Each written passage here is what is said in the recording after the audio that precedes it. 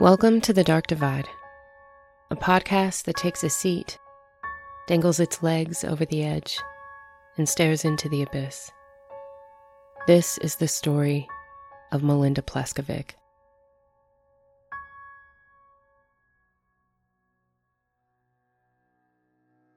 The importance of routine can have crucial elements to it. In many ways, our routine shapes us into the person that we are. For some of us, it's spontaneous, but more often than not, it can be quite predictable. And as our personal routine intersects with others, it's easy to lose sight of what might be unusual or out of the ordinary. If someone else changes plans, or if someone's routine is strangely off, it's up to us to decide whether it's nothing or something. And on the evening of Monday, October 23rd, 2017, Bruce Pleskovic was doing just that. As he sipped his dollar margarita, waiting for his burger to arrive, he texted his wife, Melinda, "Hey, we're all at Applebee's. Where are you?" Their daughter, Anna, worked as a server there, so it was a place they frequented throughout the week. But something wasn't right. He explained how weird it was to Anna's boyfriend, Jeffrey, sitting across from him. Melinda had texted Bruce a couple hours ago, telling him to meet her at a different restaurant called Brew Kettle. Oddly enough, they'd just been there the night before. But recently there'd been some stressful situations in the family, and he figured maybe she wanted to meet somewhere to talk. But Melinda didn't show up or respond to him. That's when Anna told him the plan was that they were all meeting at Applebee's during her shift. Jeffrey called him and told him to head over too. He was doing the same with baby Aurora. During a birthday dinner for Melinda, Anna had announced that she and Jeffrey were expecting, and he moved in shortly before Aurora was born. Bruce and Melinda had two other children as well. Megan, who occasionally came home from college, and Kyle, who was about to graduate high school. It was quite the full house. On top of that, Bruce had just received news that his company was downsizing, and unfortunately he'd be among those to go. Anna and Jeffrey had a wedding around the corner, and as far as Bruce knew, the whole reason they were even out to dinner tonight was to meet with Jeffrey's mother, who was going to pay back some money on his behalf that he owed Melinda. He hadn't been the best groom to be, from what Bruce observed. But he just bit his tongue these days and hoped the kid would be a better husband than he was boyfriend or live-in son-in-law. Bruce usually didn't really have much to do with these kinds of things. He left it to the women in the family. But as he sat there waiting for Melinda to respond, he had a weird feeling in his gut. Anna came over to the table with their food orders. She too had been trying to reach her mother to no avail. "I'm pretty sure she'll be here soon. She's always running into people she knows," Jeffrey assured Bruce, which was true. It felt like Melinda pretty much knew everybody in Strongsville, Ohio. But by the time their dinner was done and the bill was paid, she still hadn't showed, and Bruce was anxious to get going. Anna had a few hours until clock out, so she kissed baby Aurora on the head and the guys headed home. The first thing Bruce and Jeff noticed upon arrival was Melinda's red car in the driveway. Bruce muttered annoyances about how she was here the whole time as they made their way inside. Admittedly, he'd started to get a little worried, but now he was just eager to find out why she hadn't been answering her phone and stood him up twice. Except when he got to the door, it was locked. The front door has two locks, a typical one that opens with a key from the outside, and a deadbolt lock that nobody ever used. Bruce pounded on the door, yelling for Melinda. Eventually, Kyle was able to open it and let them in, and nothing about that was normal. It was only a few steps until the shape of Melinda's body on the kitchen floor would come into sight, with her face down in a pool of blood. It would take Bruce a second to register that the sound he immediately heard after seeing her was his own screaming. Melinda was stiff and cold. Something had happened, but he wasn't sure exactly what. She wasn't responding at all, and when he went to turn her over, he noticed that her back was the texture of chunks. There was blood all over her. Hands shaking, he calls 911. Understandably shocked, he doesn't give an address right away. Instead, he tells the dispatcher what happened, and he's angry. Once released, his call would spark empathy in some and suspicion in others. He just isn't your typical upset. The dispatcher has a hard time getting him to pause his ranting and raving in order to collect information, and even by the end, she's gotten little to none. 911, what's the city of your emergency? Strongsville, Ohio. We have people on the way already. What's the address? A blazing star. I think someone killed my wife. You think someone killed your wife? Yeah, it looks like she has stab wounds on her back. We've had people trying to break in our house all year. Sir, I need to ask you questions, okay? Are you there right now? I just got in the door with my new son-in-law. My son was here with her. Sir, what I want you to do is walk outside and stay in the front. Okay, you said she's stabbed in the back? Yeah, I don't want to. Yeah, if you don't, if you can start CPR. I don't think she's. Her face hit the ground and there's blood. There's a pool of blood. See if she's breathing. No, she is not. Do you As think soon as I got in. start CPR? No. Okay, what I want you to do is I want you to go outside. Everyone in the house, go outside and wait in the front, okay? Bailey, who says you stand in the back? Do you see anyone else in the home? My son was here. He has Down syndrome. She sent me a text to meet me at Brew Kettle at 4:25. I didn't hear from her. I didn't expect this. No, sir, I understand you're upset, but where's Kyle at in the home? He's outside with Jeff, our son-in-law. You know, we've asked people to watch our frickin' area. We've had people attempt to break in just this week. Sir, I don't know what's going on in this city, Sir, but this is getting done here. I understand you're upset, but can you give me your name, please? No, you Sir, people dropped them. Sir, can you just take a deep breath? Is there any... This whole city's getting freaking taken over. Sir, I understand you're upset, but I need you to stay focused, okay? You don't think you can perform CPR, correct? She's in the kitchen. I can't believe this.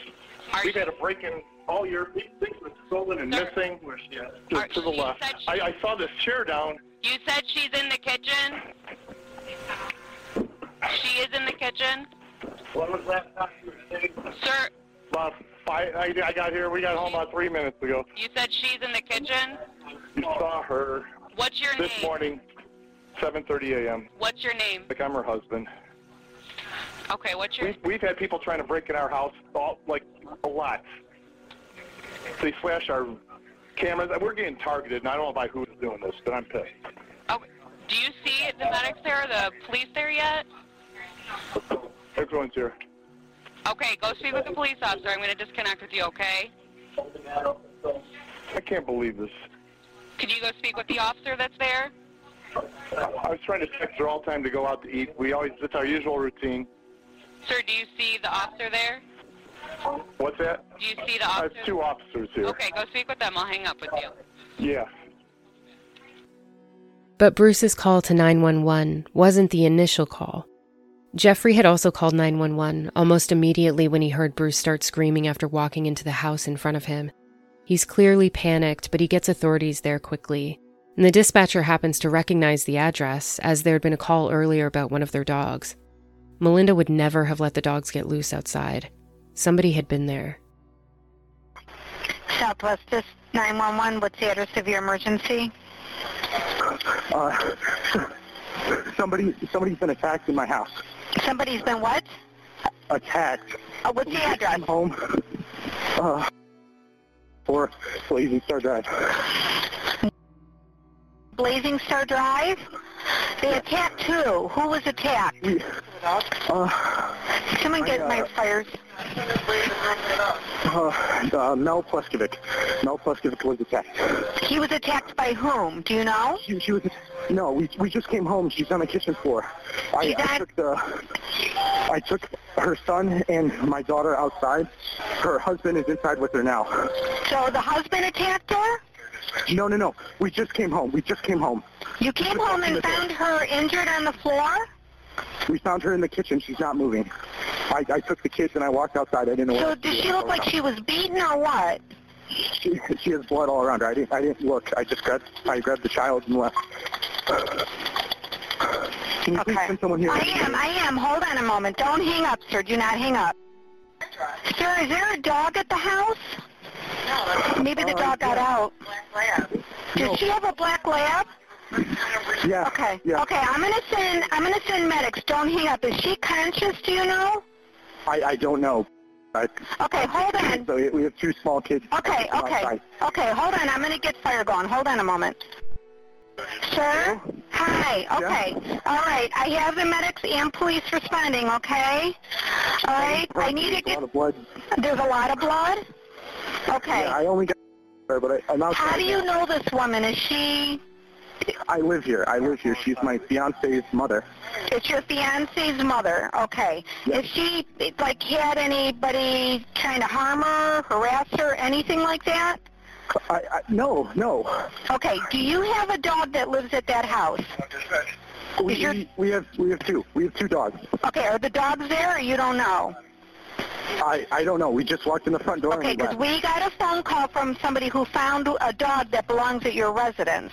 That's why I'm thinking the dog's got out, okay? What is your name? He's right here. I have... Okay, who's talking to you right now? He's, her husband. We just came home together. Telling you, is she conscious? She said she has multiple stab wounds, and he's on the phone with somebody else. Okay, she's got multiple stab wounds. That's what he just came out and told me. We hear the ambulance. Okay, they're coming, okay? Yeah. Yeah. Okay. Okay, sir. It's okay, sweetie. They think she's got multiple stab wounds. All right. Okay, sir, that's her husband? That's her husband, yes. Okay, do you see any, like, forced entry or anything to the house? I'm outside. The door was locked. The door was locked? The front door was locked. Okay. Okay. Ambulance is here now. Okay. Okay. All right, we have help coming, okay? Is the squad there yet? Do you see them? I see an ambulance. Is that what... Okay. All right. Are you guys all outside right now? I'm outside, inside, I think. I don't know where he is. He was running in and out. I don't know what's going on. He was running in and out? Okay. I have a male. There's 2 males there and 2 children right now. I'm outside by the red truck. Okay. Okay. You didn't see any weapons or anything, correct? No, I barely saw her. I walked in and I grabbed the You baby. saw the blood and you ran. Okay. I ran outside and called the police.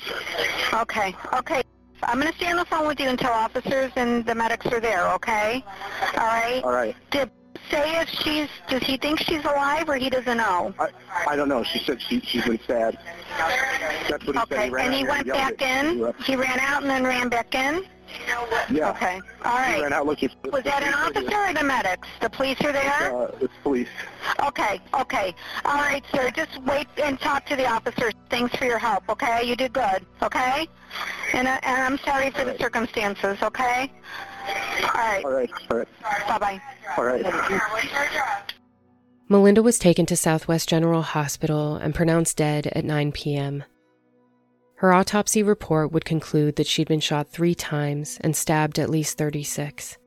But that would only indicate how and where. Authorities would waste no time in beginning to track down who killed Melinda Pleskovic and why.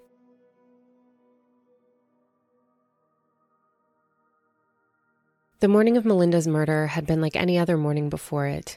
Bruce woke up for his accountant position at the bank like he had for 26 years. This part of his routine was nearing its end, though. His company was downsizing, and he would be one of the people they were letting go by mid-November.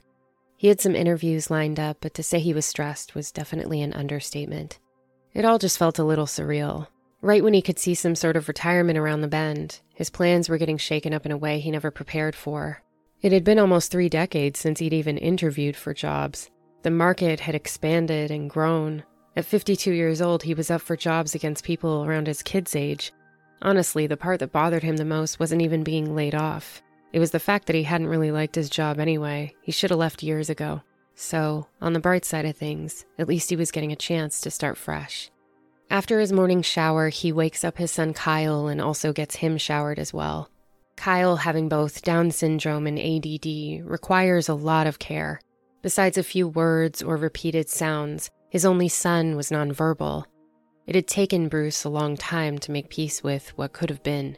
He'd just turned 18, and it was still admittedly difficult to celebrate that milestone of adulthood, knowing that it didn't mean the same thing for Kyle that it did for his other children. Kyle was his youngest, and it was bittersweet that he would remain young. His oldest, Megan, was 23, and although her teenage room remained as it was, she mostly spent her time at the college dorms. She was athletic and ambitious. He wasn't any less proud of Kyle than he was of his sisters. He just wished that he could wave a magic wand and give his son the life he felt he deserved. Melinda taught the 6th grade, and when she wasn't at school, every minute of her life was pretty much devoted to Kyle. So Bruce loved this shower time with his son. It gave her a break, and it gave them precious bonding time. It was a privilege to be the first person Kyle got to see every day. By the time they come downstairs around 5:45 a.m., Mel's ready and making Kyle his daily bowl of oatmeal. Bruce always heads out to start the car and toss his work bag in before going back to say goodbye to Kyle and Mel. Without fail, she always trades him a cup of coffee for a kiss. And that's how Bruce could always find his calm in any storm. Because for all the instances where his life may be stressful and chaotic, there were moments when it was absolutely perfect. If they needed to budget or downsize their house, he knew it didn't matter. When you're married to your best friend, wherever you are is home. Bruce pulled out of the driveway around 5:50, unaware that it would be the last time he'd ever see Melinda alive. Bruce and Melinda's middle child, Anna, also lived at home. During Melinda's birthday dinner in January 2015, Anna had surprised her by announcing that she and her boyfriend Jeff were expecting. Understandably, Melinda and Bruce were shocked. They'd been dating for 3 years, so it wasn't like Jeff was a stranger. They liked the kid. But that was just it. They were kids. This would mean that Anna would be a mom at 19 and Jeff a father at just 20. Regardless, the two were also excited to celebrate the birth of their first grandchild. They knew it wasn't easy, having a full house themselves, and the two of them would just be fresh out of high school. So they invited Jeff to move into the downstairs area of their home, which was built like its own tiny apartment of sorts. That way Anna and Jeff could raise the baby together while they got on their feet financially. Plus, Melinda loved having the sounds of a baby in the house again, able to teach them everything she'd learned from raising 3 of her own. Anna and Jeff welcomed their daughter Aurora into the world on July 3rd, 2016, and the two loved parenthood, especially Anna. She just couldn't get enough of this little mini-me that cooed and giggled so happily. She wasn't fussy, she slept well, and where they expected to be overwhelmed, they actually found themselves thinking maybe they could do this mom and dad thing after all. Jeff proposed to Anna, and the two would begin to plan a wedding for the next year. They also adopted a 7-month-old boxer pit mix, naming him Moose. Their family tree was in the beginning stages of its story, and even though things weren't perfect, they were shaping out to look like a little content life. They just needed to get themselves financially stable. Jeff had lost his job as an AC repairman shortly after moving in, so they were surviving solely on Anna's wages at Applebee's. But Anna didn't mind being on her feet all day. She loved the customers, she got along well with her coworkers, and the tips weren't bad either. On margarita nights, she could easily pull home a few extra $100. But things had been starting to get a little stressful. There'd never been any definite time that Jeff and Anna needed to move out, but sometimes it felt like Anna was the only one trying to even make that happen. Jeff was the type who always had an excuse for everything. He was still currently unemployed, but his parents owned property rentals, as did he, which still provided him an income. Yet he and Anna didn't seem to have any meaningful amount of savings put away. When it came to the wedding, he had little to no interest in any of the planning, and right up to the very last few weeks, still hadn't put down any of the payments to secure the venues or other arrangements. The wedding of 161 expected guests had been budgeted out to around $6,500 total. Anytime Melinda asked Jeff about the money for the wedding, it was excuses and mishaps. Forgotten debit cards, closed banks, flat tires. Jeff always seemed to have both the perfect solution and the worst luck to keep him from carrying it out. An enigma of sorts. A lot of talk without much to show, but he sounded unbothered. He even told Melinda and Bruce that with the help of his rental income and his parents, he'd purchased a home to move into after the wedding. It was currently in foreclosure, and he was just waiting on the keys.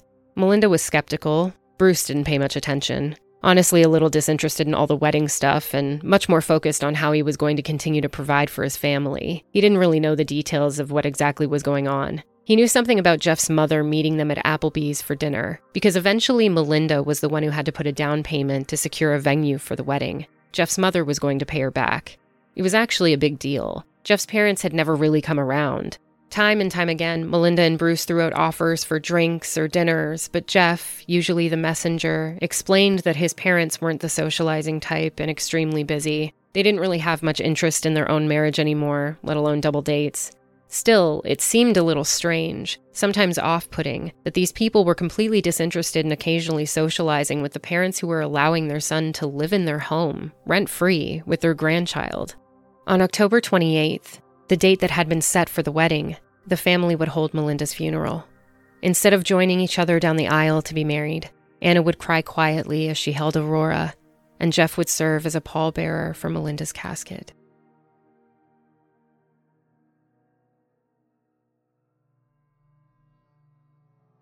It's no secret that the first 48 hours can often provide the most crucial leads in a homicide case, and the Strongsville police wasted no time getting the investigation started. Even before a final autopsy was completed for authorities, it was clear that Melinda's murder was one full of extreme rage and violence. Who could have had the opportunity and motive to kill her, and would that person strike again? The entire family comes in for questioning, and Anna's first. There's 2 detectives in the room. Detective Ron Stoltz, who sits at the desk across from her, paper and pen ready to jot down her answers, and Detective Strong, who is observing in the corner, and starts off by explaining to Anna that they were a little unsure if they should do this so quickly, considering everything she's been through, but they figured it would be best to get it over with, and she agrees. Detective Stoltz clarifies everyone's living situation and where she works. Anna sits with her legs crossed and hands resting together on her knees. She comes across more like being in a job interview conversation than an interview following a homicide. Having always been the emotionally reserved type, she'd cried all her tears out in private. The bright fluorescent lights and the chill of the interrogation room were surreal. She welcomed any small talk about Aurora and Margarita Mondays, as it suspended the real reason why she was sitting in that room.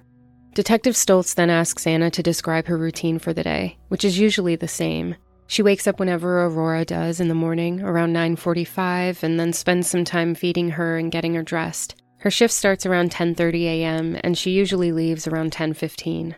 The purpose of Anna's interview isn't for police to clear her alibi, because Anna was at Applebee's all day. Instead, it's to get a clear picture of the household dynamics. Even though Bruce had told the 911 dispatcher that they'd been dealing with disturbances and break-in attempts, authorities knew that your average B&E in Strongsville, Ohio didn't usually occur in broad daylight with the vehicles in the driveway, and it certainly didn't end up with a victim being murdered with such brutal force. Whoever killed Melinda had been very angry and most likely knew her. Police were particularly interested in Kyle, Jeff, and Bruce. Anna tells the detective that Jeff moved in shortly after she got pregnant, around the end of 2015. They had originally planned to move into one of his rental homes, but apparently it had been broken into, so Bruce and Melinda decided it was safest for them to be downstairs. Anna doesn't know how much Jeff makes off of his rental homes, just that he has a monthly income from them, explaining that she's not very good at finance talk. Their wedding was supposed to be this coming Saturday, and Anna tells the detective about the venue and plans, proud that they managed to budget the entire thing to $6,500. It'd just recently been paid in full, but Melinda had been the one to cover the tab, not Jeff. Jeff apparently had every intention to, even had the cash ready in hand and everything, but a water tank at one of the rental homes of his happened to break, causing him to use the money to fund the emergency repairs. Jeff's mom tried to make it to the bank on time to get him money, but that hadn't worked out either. This was the reason why everyone had been at Applebee's waiting for her, so Jeff's mom could pay Melinda back.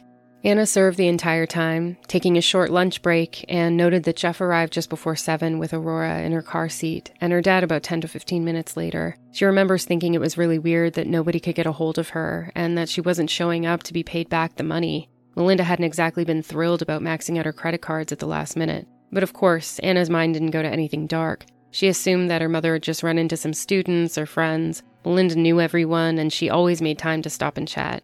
Jeff's mother wasn't at Applebee's either, because Melinda had told Jeff earlier that day that she wouldn't be able to meet up with his mother due to a doctor's appointment she had.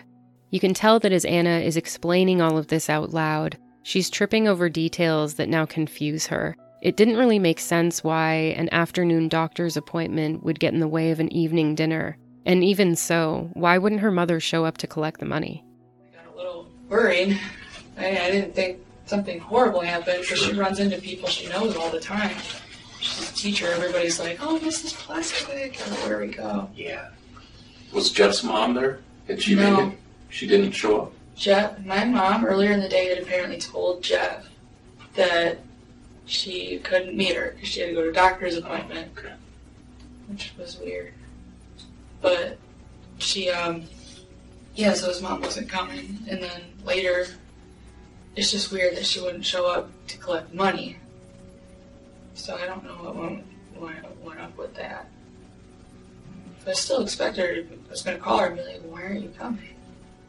But again, there weren't really any major alarm bells going off. Bruce told Anna that he couldn't get a hold of Melinda either. She'd actually stood him up on their dinner plans, but maybe that was because the plans hadn't been concrete. Maybe she'd forgotten it was supposed to be at Applebee's. When it came to this kind of stuff, Bruce often just metaphorically threw his hands in the air and tried to keep up. He was often the last to know about what was going on.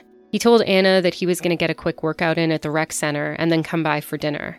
While Jeff and Bruce ate their burgers, they all continued to wait for Melinda, who never showed up. Anna still had a few hours left in her shift. She was in between tables when Jeff texted her at 8:39 p.m. Instead of alerting her that an emergency had happened, he tells her to call him when she's done work for the night. And then later, Jeff messages me going, text me when you get cut. And I was like, I just called him instead because I had already been cut. I was like, hey, I just have a little bit, I'm just waiting to do my checkout, like, you know, where you give them your money, calculate tips for the host and everything. And then he's like, he gave the phone to my dad, and my dad told me my mom had been stabbed a bunch of times, and I started screaming and crying out back where the smokers go by the dumpsters. So it's right out our back door. Anna offers over her phone so the detective can look through yesterday's text messages. Most of them aren't replied because she was working and tends to stay off of it during her shift. The detective lets out a sigh as he scrolls through dozens of unanswered texts from Jeff, trying to figure out where Melinda is. She gives him permission to send himself screenshots of everything, and they continue on with the questioning. Anna explains that she doesn't really have a set schedule of when she's done work. They just let people go based on labor laws and how long they've been there. She was about to leave anyway when Jeff texted her, and a coworker drove her home as she was too upset to drive. When she got to the house, a police officer stopped her, apologized for her loss, and when Anna asked if her mother was dead, he said yes. The family spent the night at her Uncle Scott's house, and Jeff went to his mother's with Aurora because the baby's familiar with his mother's place. The detective circles back to some of the text messages that were on Anna's phone, wondering if she spoke to Jeff on the phone at any point. She mentions that they had a phone call in the afternoon, but she's not sure what he was doing all day. He's always busy running errands. He would have been home around 3 p.m. to meet Kyle getting off of the bus after school. It was Kyle's routine to get off the bus and go straight to his room until dinner, but there was a chance that he witnessed the murder. Kyle had been home when Melinda was killed and alone with her dead body for hours. When Bruce and Jeff arrived at the house, they'd knocked for minutes before Kyle managed to open the front door. Anna says Kyle would probably let a stranger in the house. He doesn't have a deep level of discernment when it comes to strangers or boundaries. He gets comfortable with people pretty fast. The detective asks what Kyle is like when he's upset, which is making noises, stomping his feet, occasionally crying. He's nonverbal, so his self-expression tends to be physical. He can say mama, Brucey, ah for Anna, for Megan, and baby for Aurora. He loves the baby and always gets super sweet and gentle around her. The detective is wanting to establish two things: a baseline idea for what Kyle is like, and also whether he has any kind of violent tendencies. Kyle had been grunting a lot while the detectives were there taking initial statements at the home, and he's wanting to establish what kind of emotional state this behavior could mean. Understandably, it's difficult to gauge because there was so much action around the house with authorities and paramedics coming and going, and nothing about that was normal for Kyle to experience. With any homicide investigation, police will always ask the obvious question: is there anyone you can think of who would do this? And for the most part, Melinda's life was void of any issue, save for two things: recent problems with attempted break-ins, and an old college buddy of Bruce's who was beginning to finally wear out his welcome in the couple's lives. Over the past year, the family had been dealing with attempted break-ins, stolen items, stolen car keys, which would be used to set off their car alarms at all hours of the night. Someone even put nails in Bruce's tires. They couldn't figure out whether someone was trying to rob them or just terrorize them, but either way, it was working. They even installed security cameras, one in the front and in the back, with the feed going straight to Melinda's phone, but it still didn't stop the strange activity, and nothing was ever spotted. A lot of the times there's still problems with the feed, and they'd come home to one of the camera wires having been cut. That's really strange. You'd think they'd just steal the camera, the detective tells Anna, and she agrees. Because it's all strange.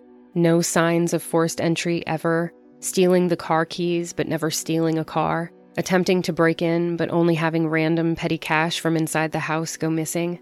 The detective's eyebrows furrow with cynicism as Anna describes all the issues they've been dealing with. The downstairs apartment that they live in has a sliding glass door leading out to the backyard, and Anna found it unsettling that someone might be trying to break in.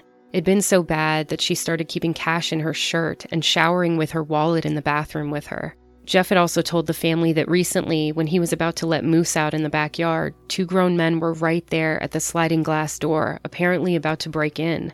The police had been notified numerous times. Between the stress of a newborn and a job that easily takes up more than 40 hours of her week, she tries not to think about it.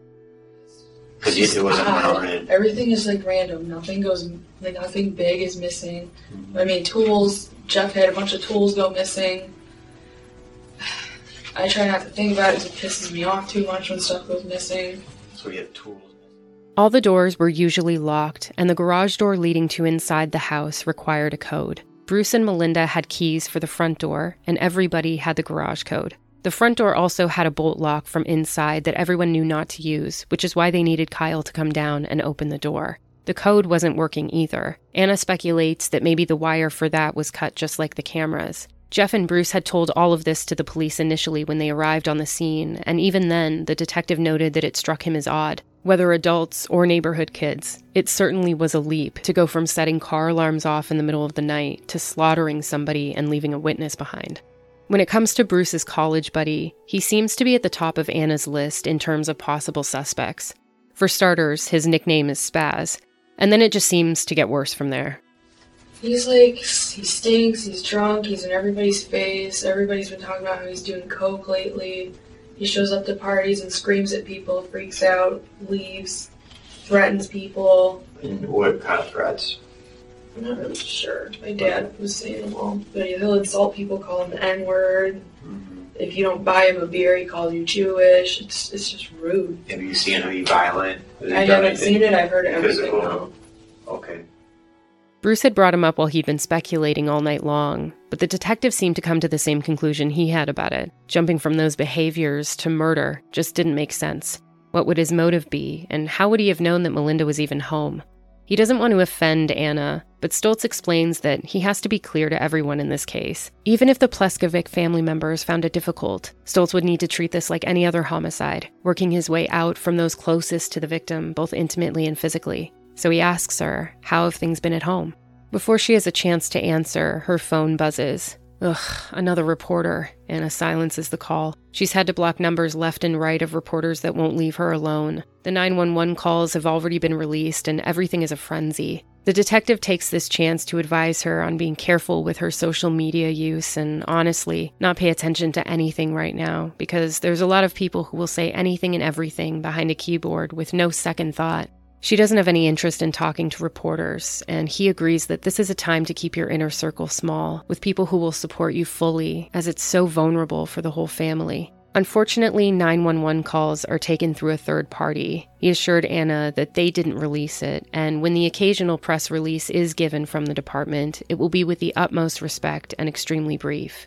Getting back to his question, Anna tells him that for the most part everything was normal and fine. Sure, everyone butts heads here and there, and everyone was extra stressed because of the wedding coming up. Her parents weren't always thrilled about Jeff's attitude, though, and she mentions a recent fight between Jeff and Bruce.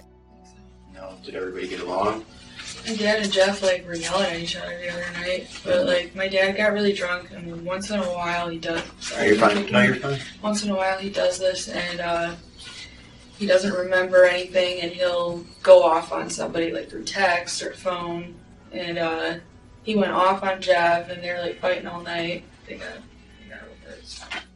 Bruce had a few too many beers, and it got the best of everything he'd been biting his tongue over. He's mostly a social drinker and rarely overdoes it. He'll drink to cope when he's stressed, and for some reason the other night, he just had it in for Jeff and was so tired of his lack of help around the house or ambition to move forward in life. It didn't take place in person. The argument both took place and was resolved over text message. Stoltz asks her if Jeff and Bruce had mentioned anyone they thought it was. Jeff didn't seem to have a clue, besides maybe the people who'd been trying to break in and mess with them this whole time. He'd come by her Uncle Scott's place last night after Aurora was settled in, holding Anna and assuring her that everything would be okay. He was worried because Anna had dealt with depression in the past and attempted suicide. She explains to the officer that she was 15 at the time, things had been difficult, and she wasn't on the right medication. The Pleskovics weren't necessarily a super emotional family, so to speak. They'd been raised as athletic and adventurous kids, and through that, their tolerance for both physical and emotional pain was high. That, on top of the fact that Anna was still in a high level of shock, is why she was so calm and almost monotone to some degree. Yawning, stretching, playing with her hair. She's exhausted. Her dad barely slept. He tends to talk a lot and babbles on when he's upset, she tells the officer. He would cry occasionally, and he twitches a bit when he's under a lot of stress. He, too, was barely showing it, she says, but she knows him well enough to see that he's devastated. Her parents had a great relationship. They were best friends. They had their arguments like any normal couple, but they were always resolved quickly. They were super social, a lot of fun. They did everything together. While he'd been scrolling through her phone earlier, the detective mentions text messages she got from Jeff on Sunday afternoon, telling Anna she needed to call him ASAP. Anna said when she called, he told her that he got into a car accident. He'd been using another car of his father's and a driver T-boned him. Jeff was fine, but his face was scratched up from an airbag being deployed. Anna wasn't sure what shop he brought the car to exactly or what the damages were, but Jeff said it had been pretty bad. But it's okay that Anna doesn't know the details. Jeff mentioned that the police came to the scene and insurance was exchanged, so there should be records they can look at. Understandably, it's important to rule out any physical injuries that the family members have.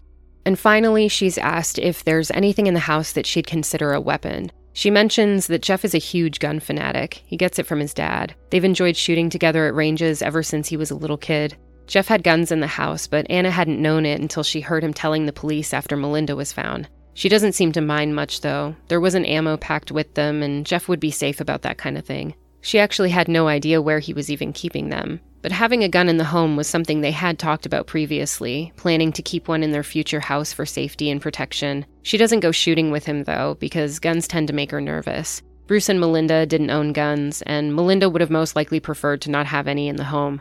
Other than Jeff's guns and a couple of his pocket knives, there's pretty much nothing else in the house that she can think of. Anna was brought in again for a second interview to clarify a few more things for authorities. The main point of interest is trying to pinpoint who exactly came up with the idea to go to Applebee's. Jeff's mother reached out through Jeff. He'd been at his Aunt Jeannie's before dinner, ran out of gas on the way there, got caught in the rain, and stopped by the house to change before dinner, but he couldn't get in. The garage code wasn't working. Anna wasn't sure how he got gas or ended up at his Aunt Jeannie's, so Anna told him to just come to Applebee's, and they'd figure it out.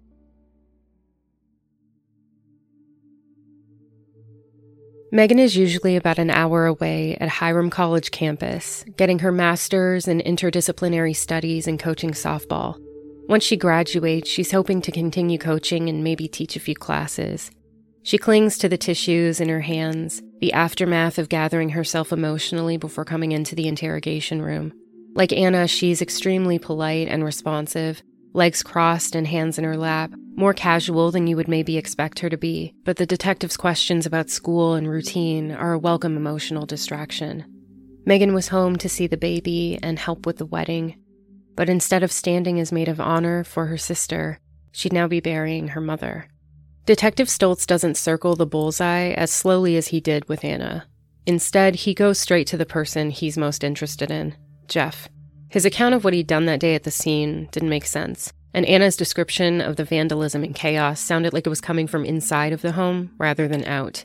As with any investigation, they'd keep an open mind, but they weren't looking for some pissed-off neighbor kids or a resentful ex-college buddy. Whoever killed Melinda had most likely been a man who was angry with her, with the opportunity to shoot and stab, the motive to do so, and the means to see it through. Nobody else in the home had a firearms license and a liking for knives besides Jeff, who she knows goes shooting regularly with his dad. As far as authorities were convinced, there were only two possible men who that could be, and they both lived with Melinda. Cutting to the chase, the detective asks Megan if, besides problems with the neighbors or what's been going on with the house, is there anyone she can think of who would want to hurt her mother? But Megan, understandably removed from the day-to-day life of her family, isn't exactly sure. They ask about Jeff, and Megan says she's never known him to be angry or violent. She also mentions Spaz, who everyone recently made a point to remove from social media because he was starting to burn bridges left and right. And she touches on how challenging it can be to plan a wedding when one half of the family is unreachable. We just met your family, so we don't really know who's capable of what. Do you know, if I could ask, is Jeff the type of person that would be upset or be physical or violent in any way? Have you ever seen him? I've never seen him get like that. And like just based off like people that I know from high school too, nobody's ever really seen him get like that. Mm-hmm. Usually if he gets, when you have that many people living in a house, arguments happen and stuff. But he would just go downstairs and normal, shut it out. There was never really, nothing ever really got physical. Like actually it never did. So yeah, it was always Nothing. There weren't really too many arguments either. It was always just, hey, can you do more around the wehouse kind of a thing. Yeah, we've heard that a bit, yeah. So, a little help helps. Yeah, I don't think that he would ever get violent by any means. What about any other family members or friends of your parents, friends of Jeff's? I mean, is there anybody that you could think of that just comes to mind where, you know, as we're trying to piece together, I'm sure you guys are too, and just looking back on, is there anybody that... Well, we had me and said, like, hey, make sure that you get, like, take him completely off of, like, or make sure he doesn't have you on social media and stuff like that. Like, there was, like, a falling out, and he's kind of burned a lot of bridges with a lot of people and lost his temper quite a few times. Then, I don't know, like, I know Jeff and his dad used to not get along very well. But I thought that was pretty mended once the baby came into the picture. So. Yeah, how are his parents? Did your parents get along? They're very, like, private people, so, like, his mom would come over to, like, hang out and watch see the baby and stuff, but it was usually just for, like, short periods of time. But I've met his mom once, and I've never met, like, the rest of his family, but I'm also not there all the time. Right. But, I don't know, they seem very, like, they like to keep their information private. Like, we never had, even with all the wedding planning and stuff, like, we never had his mom's cell phone number, we never had his sister's cell phone number, and she was a bridesmaid and stuff. And those were things where, like, we would ask Jeff, and he'd kind of be just a little bit, not standoffish, but just kind of be like, they don't like that information getting out. And I was like, I mean, okay, whatever, but it makes it a little bit hard to do wedding planning. Yeah. Kyle could definitely be mischievous and playful. He's grabbed a pair of keys once or twice from the counter and jingled them in his hands, jokingly running to another room in the house. But he wasn't one to rummage through anyone's belongings or take money. She says she's known him to throw temper tantrums or hit his head sometimes when he's upset, but he's not violent at all. He's quite sensitive to it, actually, often covering his eyes or ears. Even when Anna and Megan would fight when they were younger, he would get upset and tell them to stop. The detective asks about self-soothing behaviors, mentioning that Kyle was rocking and grunting a lot at the scene. Again, the detectives are most likely curious about Kyle's baseline behavior and also any communication efforts on his part. After all, he was the only person who had been in the house at the time of the murder, but unfortunately, he couldn't say a thing. The detectives circle back to the instances of theft and attempted break-ins, most of which Megan wasn't home for. She explains that Anna had a bit of a troubled time in high school, and after Aurora was born, she did a complete 180 in terms of her behavior and habits. So for a short while, they thought that maybe it was someone from her old crowd. But when things started to get more serious and involve missing belongings from inside the house while the doors were locked and everybody was home, they obviously knew that wasn't the case. Megan hasn't experienced much of it since she's not there 24/7, although once her grandmother had given her a gift while she'd been away, and when she got the chance to open it, the money inside the card was missing. And I don't mean to make this sound accusatory or anything, but I would like to know, when this stuff started happening, would you say it correlated with Jeff moving in at all? The strange things, the things missing. Yeah, I mean, I just feel like we kind of need to ask that because he did move in with Anna. And I think that's... Do the time frames correlate? Yeah. You think so? And that's something that, like, I've talked to my parents about and stuff. But, like, we don't want to, like, sit there and like, play the blame game and stuff like that because that can impact. But did anything ever happen that helped you rule Jeff out? Like, did anything ever happen where you said, oh, well, it couldn't have been him because this, or was there really never anything that sort of cleared him? When the people started showing up at, like, the back doors and stuff like that. Who saw the people at the back doors? Jeff saw one, and then I thought it was the second one. I thought was in the family room in the back sliding glass door. I thought that was my mom, but I think that was Jeff as well. Was it? He had said he was holding the door, and they were holding the door, and which it doesn't happen. It's rare for Strongsville to fight over the door, but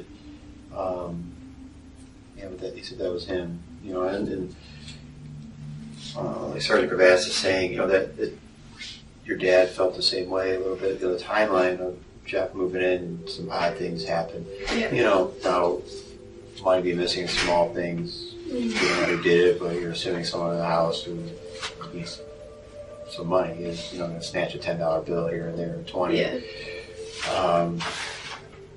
Just trying, just trying for an explanation of things turning up missing, yet Anna, says all the doors are locked in the house. Yeah. I mean, let's be reasonable. You're an advanced college student. How did things turn up missing if all the doors are locked and there's no sign of forced entry into the house? What's kind of wanted your opinion of what you think's going on there. Yeah, I mean, I know like Anna had lost her keys once or twice that had house keys on them, which is why we changed our locks. And then when my dad had lost his car keys, there was a house key on that also. Right. But I mean, definitely seeing that's something that my dad and I have talked about even since right when all the stuff kind of started happening, was the correlation between Jeff moving in and stuff going missing. You guys have talked about it? Yeah, like and at recently first, or in the past? All the way through. I mean, anytime I was home and something would happen, we would kind of have that discussion. It made my sister and Jeff's relationship very rocky. Yes, that fine line because you don't want to accuse them of something. Yeah, sure. But then there's no explanation other than this new person that entered your home when prior to that there was nothing going on. Yeah, so. Yeah, that's a tough one to deal with. When he asks Megan if there's anything else she wants to say or anything she needs to get off of her chest, she mentions that she just wants to add that she doesn't think Anna and Jeff have the healthiest relationship. They fight a lot, and in her sister's defense, she has no idea what it's like to have a child with someone, but even though he isn't violent, he's just a lot. He doesn't like being told what to do or how to do it. And at one point, she mentions that Melinda was seriously afraid of what all his backing out of the wedding obligations could mean. Megan, were you home all weekend? My sister's bachelor party was Saturday, so we took her to Cedar Point when I got out of class at 12. We got back around 1, and then... 1 in the morning? So Sunday morning? Yeah. Okay. Yeah.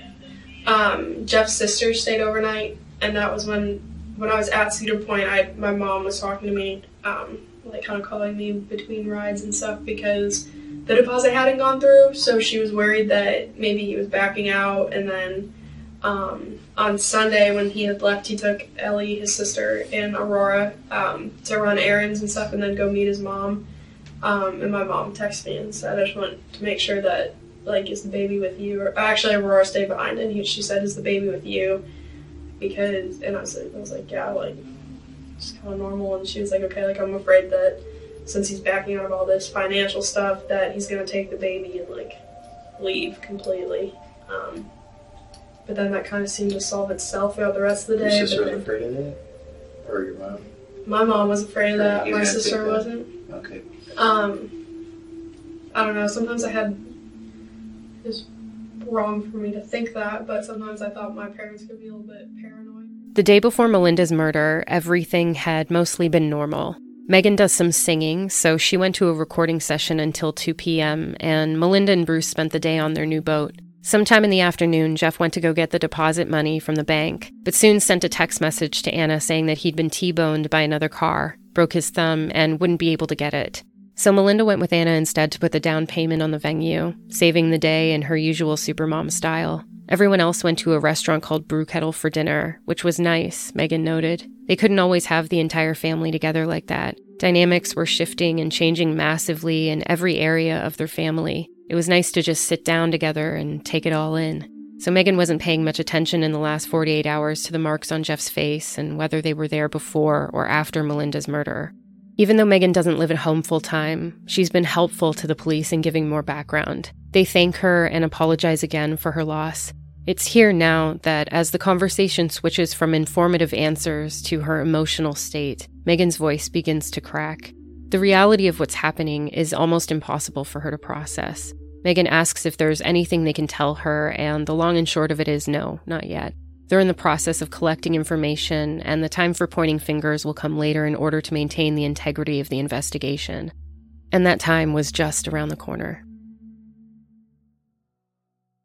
By now, Detective Stoltz was aware that there were 3 stressful situations going on in the Pleskovic home.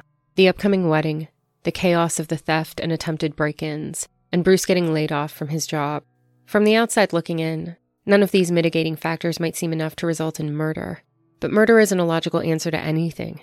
Even if the detectives had a working theory at this point, the investigation was like a juggling act, and it's important to keep all the parts moving so that you don't get too attached to one and let all the other options fall away. But they'd find Bruce to be extremely compliant and curious. He hadn't stopped thinking about who could have killed his wife since the second he found her. Detective Stoltz tells Bruce that they appreciate him coming down. They understand there's a lot going on right now, and they also add that he's free to go at any time. But Bruce shakes his head, hunkers forward with his elbows down on his knees.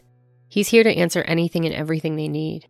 And he references a timeline that he'd written down for the police earlier. He isn't concerned with leaving. He's desperate to tell them everything that's been running through his mind. As with most cases, authorities want to start with anywhere from 48 hours before, right to the point of the crime. Often there's clues in those details. Most days are just that, like most days. But establishing a routine of the household and everyone in it allows the police to both verify alibis and also notice discrepancies or slight changes in normalcy. So Bruce describes his morning routine, which has been the same for years. He talks about Mel in the present tense the entire time, only sometimes realizing at the end of his sentences that he's describing the last morning he'll ever have with her. Bruce is the first to wake up in the house, then Kyle. He gets Kyle showered and ready. It's been their routine since he started high school. He mentions that Kyle crashes in his bed, and Mel sleeps on the couch. She likes to stay up later than he does at night, and she also has thyroid and fibromyalgia issues that make it difficult for her to go up and down the stairs. It's been that way for a while. Mel's up around 6, gets herself ready, and then tends to everyone else's morning routine details the way that a mother usually does. Kyle had just recently changed medications, and Bruce can't remember exactly when or what they are. Bruce and Mel had perfected their parenting over the years, and that kind of thing was where Mel's skills as a supermom took over. He almost winces as he describes the details of that morning. Her cooking oatmeal for Kyle, how she always has a cup of coffee ready for him to drink on his way to work. It was perfectly imperfect, in that we fight once in a while, but we always have each other's backs, healthy kind of way. They had started their entire lives together, basically as kids entering the world, not really knowing exactly what was in store for them. But what was in store was a beautiful home and a happy family life. Even when Kyle was born, they knew it wouldn't be easy to provide the support system he needed, but they were a team. And with that kind of foundation beneath them, they could handle anything. Graduation is around the corner, and he explains that, of course, they love their kids, but it's a lot. Their daily routine was so demanding, and they were really looking forward to him transitioning to supported living outside the home. It hadn't been just the two of them for over 2 decades. Bruce only deviates to describe this dynamic for a short time before apologizing and getting himself back to the topic at hand. Where someone who is guilty might want to welcome side tangents and unrelated stories, Bruce spared himself about 30 seconds before focusing on giving the detective more vital information. He's clearly been anxious to talk to them, and there's a reason why he wants to hurry up and get past the morning. Because in Bruce's mind, it's the afternoon of Melinda's death that holds all the clues of what happened to her. However, that morning was also a little bit different.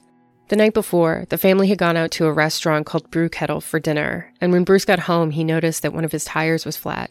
Long story short, he put a temporary spare on, but by the time he got onto the highway, he had to pull over.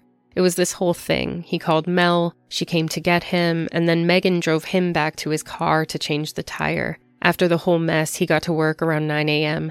There were texts on his phone letting his boss know what happened and that he'd be late.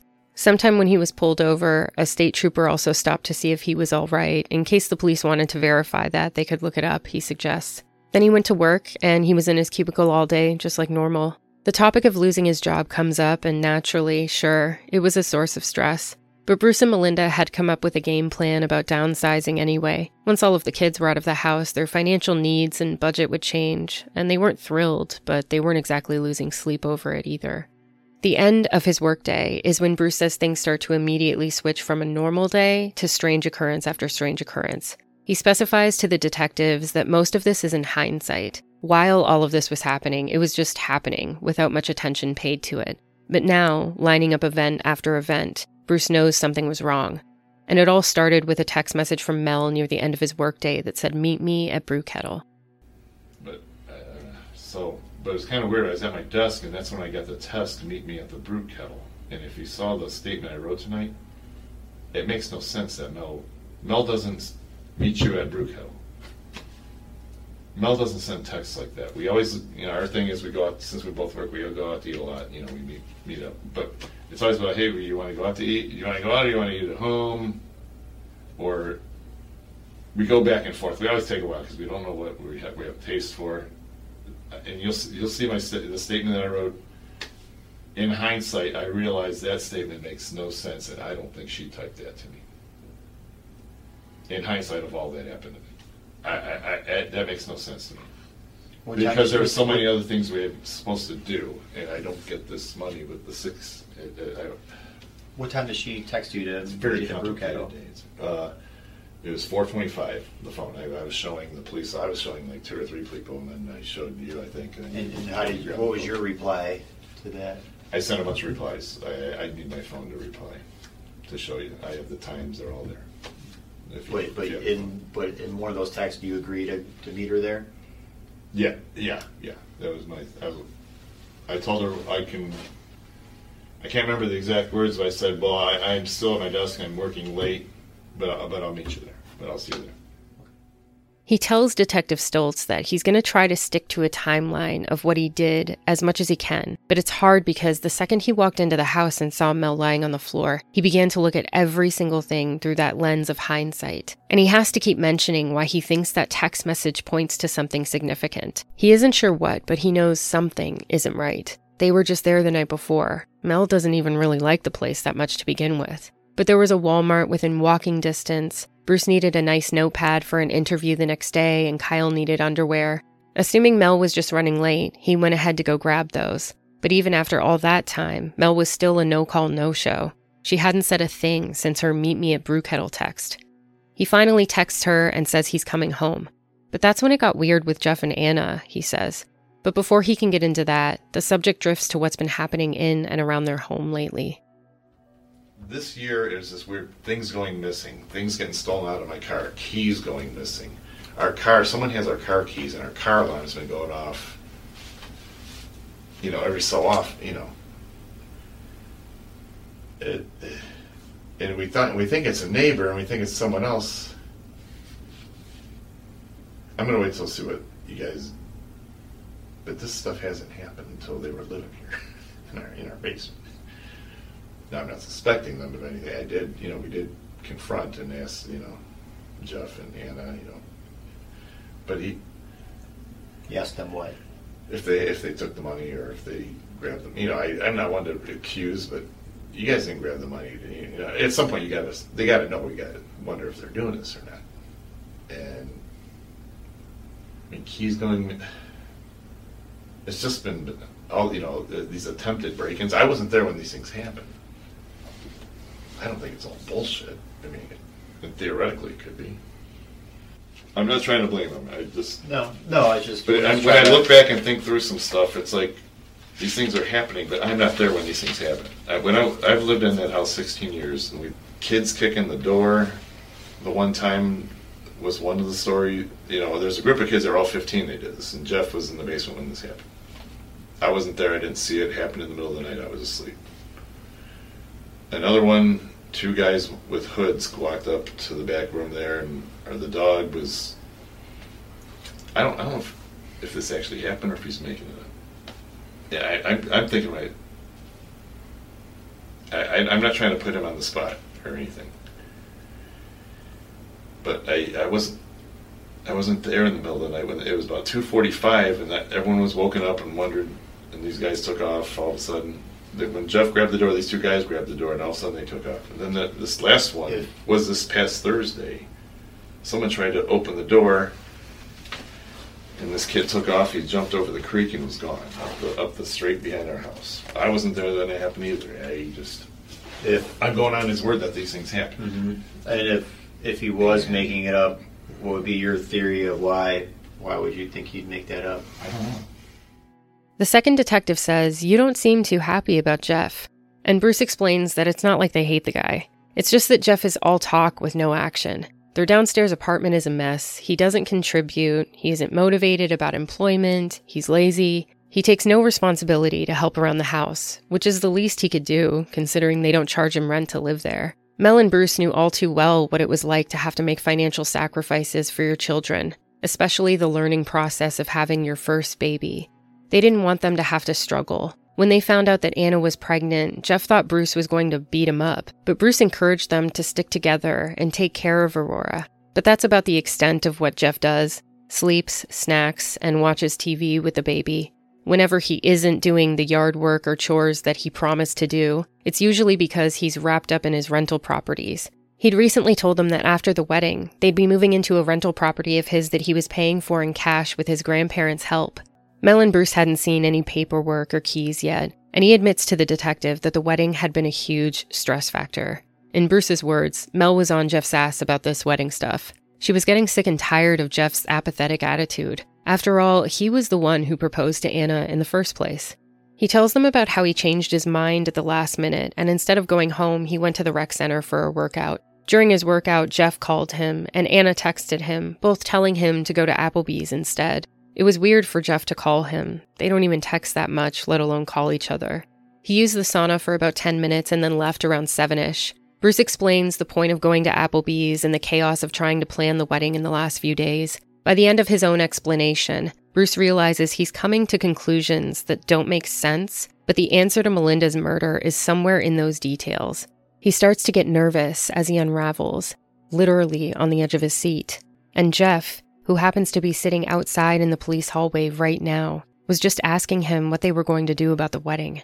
Was he serious? Bruce was trying to contemplate the reality of life without his wife. And Jeff is worried about wedding plans? Okay, we put $500 down for the hall. And Jeff said, I'll take care of the hall. I'll take care of the hall. It's like, okay, you know, all this time, you know, it's like because he paid cash for this house. And Mel was actually looking it up to see if this house was actually, if they actually bought this house. It's in foreclosure. Mm-hmm. We were up at the Port Clinton at our boat on Saturday. We just hanging out, and we're just kind of thinking, and we think all this wedding plan stuff. This hall was supposed to be paid for like a week or two to taken care of. Sunday night, Mel sends Jeff a text. Monday morning, if you don't have it, this hall's going to get canceled. Jeff said, I'll pay. I'm paying for everything. I'm paying for the hall. He has 92 guests coming. Has he sent any invites? I don't know. I don't know what's going on here. And so I'm sanding the deck on Sunday, and Anna comes down. Hey, Dad, can you pay for that's when Jeff said he got in his car wreck and had to go down to the hospital. Another story. And that money had to be, he was supposed to take care of this money all day Sunday while we were at Port Clinton. He was supposed to pay for it all day. Mm-hmm. And he was sitting around the house and he was napping. Now him and my wife have been kind of butt heads. Well, what is your wife? I mean, you seem kind of have some disagreements on how he goes about handling himself and how things he should be done. He's waiting to the last minute to do so. Yeah, but what does your wife think of him overall in general? What does she think of him? She likes him, but every time she says something about something, he always talks, mouths back a little bit. Mm-hmm. You could tell they were kind of butt head personality-wise, they butt heads, but there was nothing, Does she get along better with Jeff than you do, or?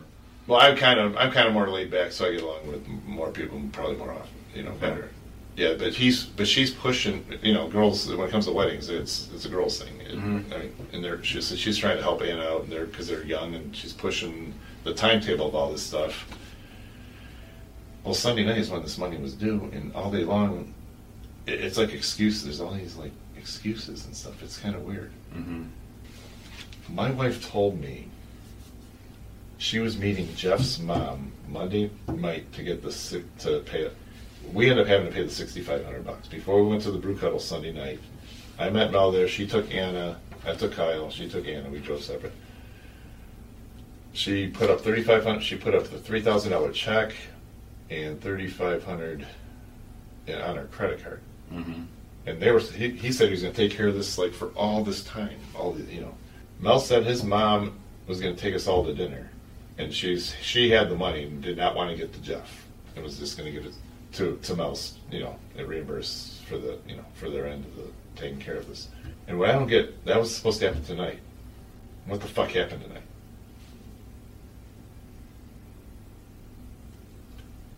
You know what happened, right? Do you know where they're supposed to meet?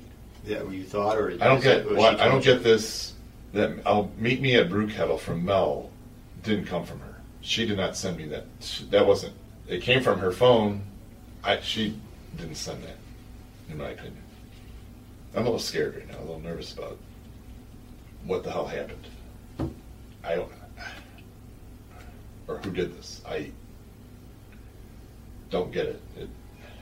It's not the big deal, but 6,500, we're supposed to meet and dinner, and all of a sudden everything gets changed. Who was supposed to meet? All three of you? I hear the thing about this. I always hear 3 or 4 different stories. I'm always kind of like I'm the last one.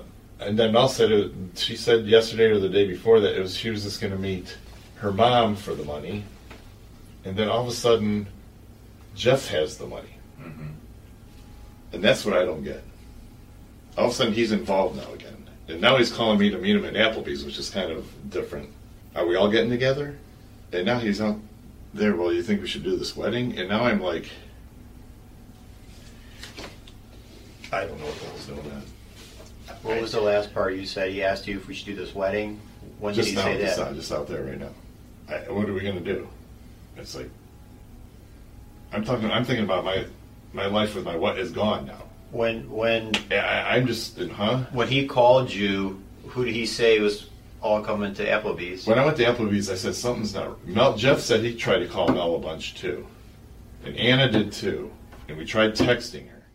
Since Jeff and Anna were so insistent on him going to Applebee's, he left the rec center and headed over. He tells Detective Stoltz that Mel still wasn't there when he arrived, and he joked to Jeff that he'd hoped nothing bad happened to her, but of course, he didn't think something actually had. Jeff was already there with appetizers. Bruce got a margarita and a burger. By the end of the night, any curiosity Bruce had about Mel's whereabouts had turned to worry, and he was anxious to get home. But in hindsight, it feels like everything took longer than it should have yesterday. He can't let the meet me at Brew Kettle text message go. The entire afternoon and evening are a mess. Even leaving Applebee's with Jeff and getting home wasn't like any other night. In Bruce's words, it felt like someone was wasting his time. It's like, did she get in a car? I'm thinking, like, did she get in a car wreck, or or is there some kind of secret going on before the wedding? Like, do they have some kind of plans with girls getting? Is there a get together? I don't know about. That's why this meet me at Apple. It just seems suspicious now. Meet me at Brew Cup. I don't get that. Mel would not, like I said, she would not. She would ask if you want to. She wouldn't even want to go to Brew Kettle again. So in hindsight, it made no sense. I kind of felt whoever sent me that text did that. Now in hindsight, I think someone who ever sent me that text just didn't want me around for a while, or just because they know I can't come straight from work, get off right off the highway because I work downtown, come right to 71, and just go there. And then, what was Jeff's response to you when you said it was don't think. It's like he, like, oh, don't think like that, something like that, just if she's not getting, her phone's dead. I mean, one of the last things I said is, your phone dead? Because I'm sending these texts. What's going on? Because this has happened before where I sent her a bunch of texts. It happened, I don't know, a week ago or something, and her phone was dead. Okay, so at Applebee's, how long are you at Applebee's? Okay, let me think about 7:15 I get there. Anna comes out with the margarita, and I order the burger. Jeff already has appetizers there on the table. He asked me if I want some. I said, no, that's right. We hung out, we ate. I had another margarita. I had 2 more. I had 3 because they were like little ones there. And then, how did I go home? What was kind of weird is Jeff left before me, but when we were pulling down our road, he was behind. I pulled into the driveway first, and he was behind me. I pulled in first, and then he did. Oh, he was getting the baby ready, but he was like, we were in. He wanted me to help him. He was going to put the baby in. No, you know what? You guys walked out together? Yeah, we walked out together. And he said he grabbed a gallon. He needed some gas in the truck, so he grabbed some gas from his dad's house. And he has these big 5-gallon gas cans, and it's a big orange one, and he was filling up his car. He had the door open, the baby was there, so I was just hanging out waiting with him. Where's this at? This was in the parking lot in front of right in front of Applebee's. Why would he grabbed a gallon, he said he grabbed that 5-gallon gas out of his dad's garage and grabbed it to fill it up. And he filled up his gas tank. I mean, it took a while for him to sit there. took him a while to fill it a little bit. But it was just kind of different. It was like, you know. And so then I went back to my car. Different how? What do you mean? Well, I'm thinking right now, it seems like from the time I got from Brookhettle to Walmart to there, like someone was wasting my time or something. Even though Jeff left the gas station before him, he pulled in behind him when he arrived at home, which also confuses Bruce now. He remembers thinking, how did I beat Jeff here? But he also had noticed the red car Mel was using in the driveway. After thinking things like she'd been in a car accident or somewhere with a dead phone, he was honestly a little frustrated and of course ready to head into the house and curious about what the heck was going on. It's here that Bruce stops again, stares hard and quiet. The realizations are coming in small waves. The toughest part of the conversation begins. What happened once Bruce walked into the home. Once they finally got let into the house by Kyle, he yelled for Mel and glimpsed a chair turned over on its side, instantly knowing that wasn't normal and something was wrong.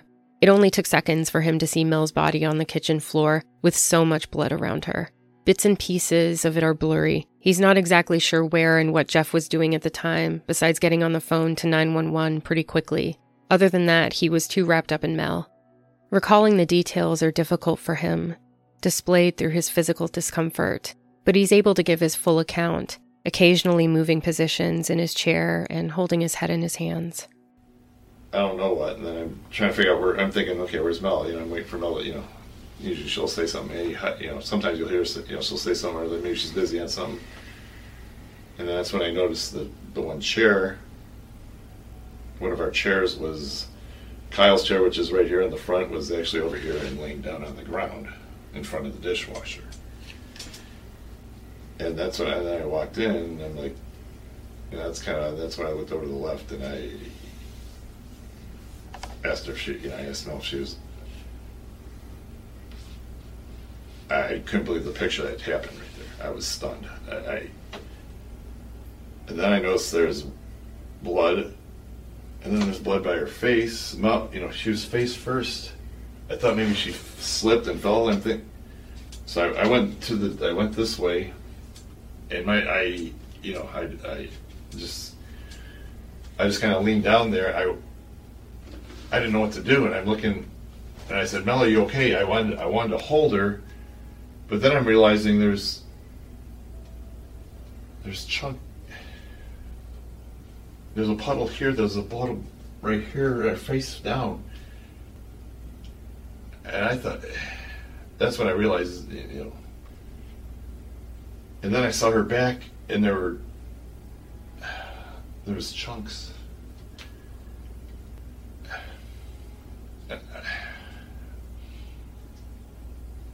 I asked her if she was okay. I wanted to say, "Hey, Mel, are you okay?" Mel, I wanted to hold her or do something, but what do you do? I'm not a CPA. I just yelled. I just called 9. Jeff was immediately on this 911 call. Boom. He made the first call, and he was outside, I think. I just got up and ran out. I called myself. And you said you told Jeff to call 911? Yeah, I yelled. I started yelling, yeah. When I don't know what I had. I honestly can't remember exactly everything I did at that. I could tell, I don't think she was, I was yelling Jeff to call 911. They came pretty fast. Everyone came. And I called a little later, and I screamed. I don't know what the hell I screamed. I was just losing it. Did you check for a pulse or breathing, or did you touch? I was looking. Did you move her at all? I didn't move her. I got really close to her, but I didn't want. I realized I can't. With all the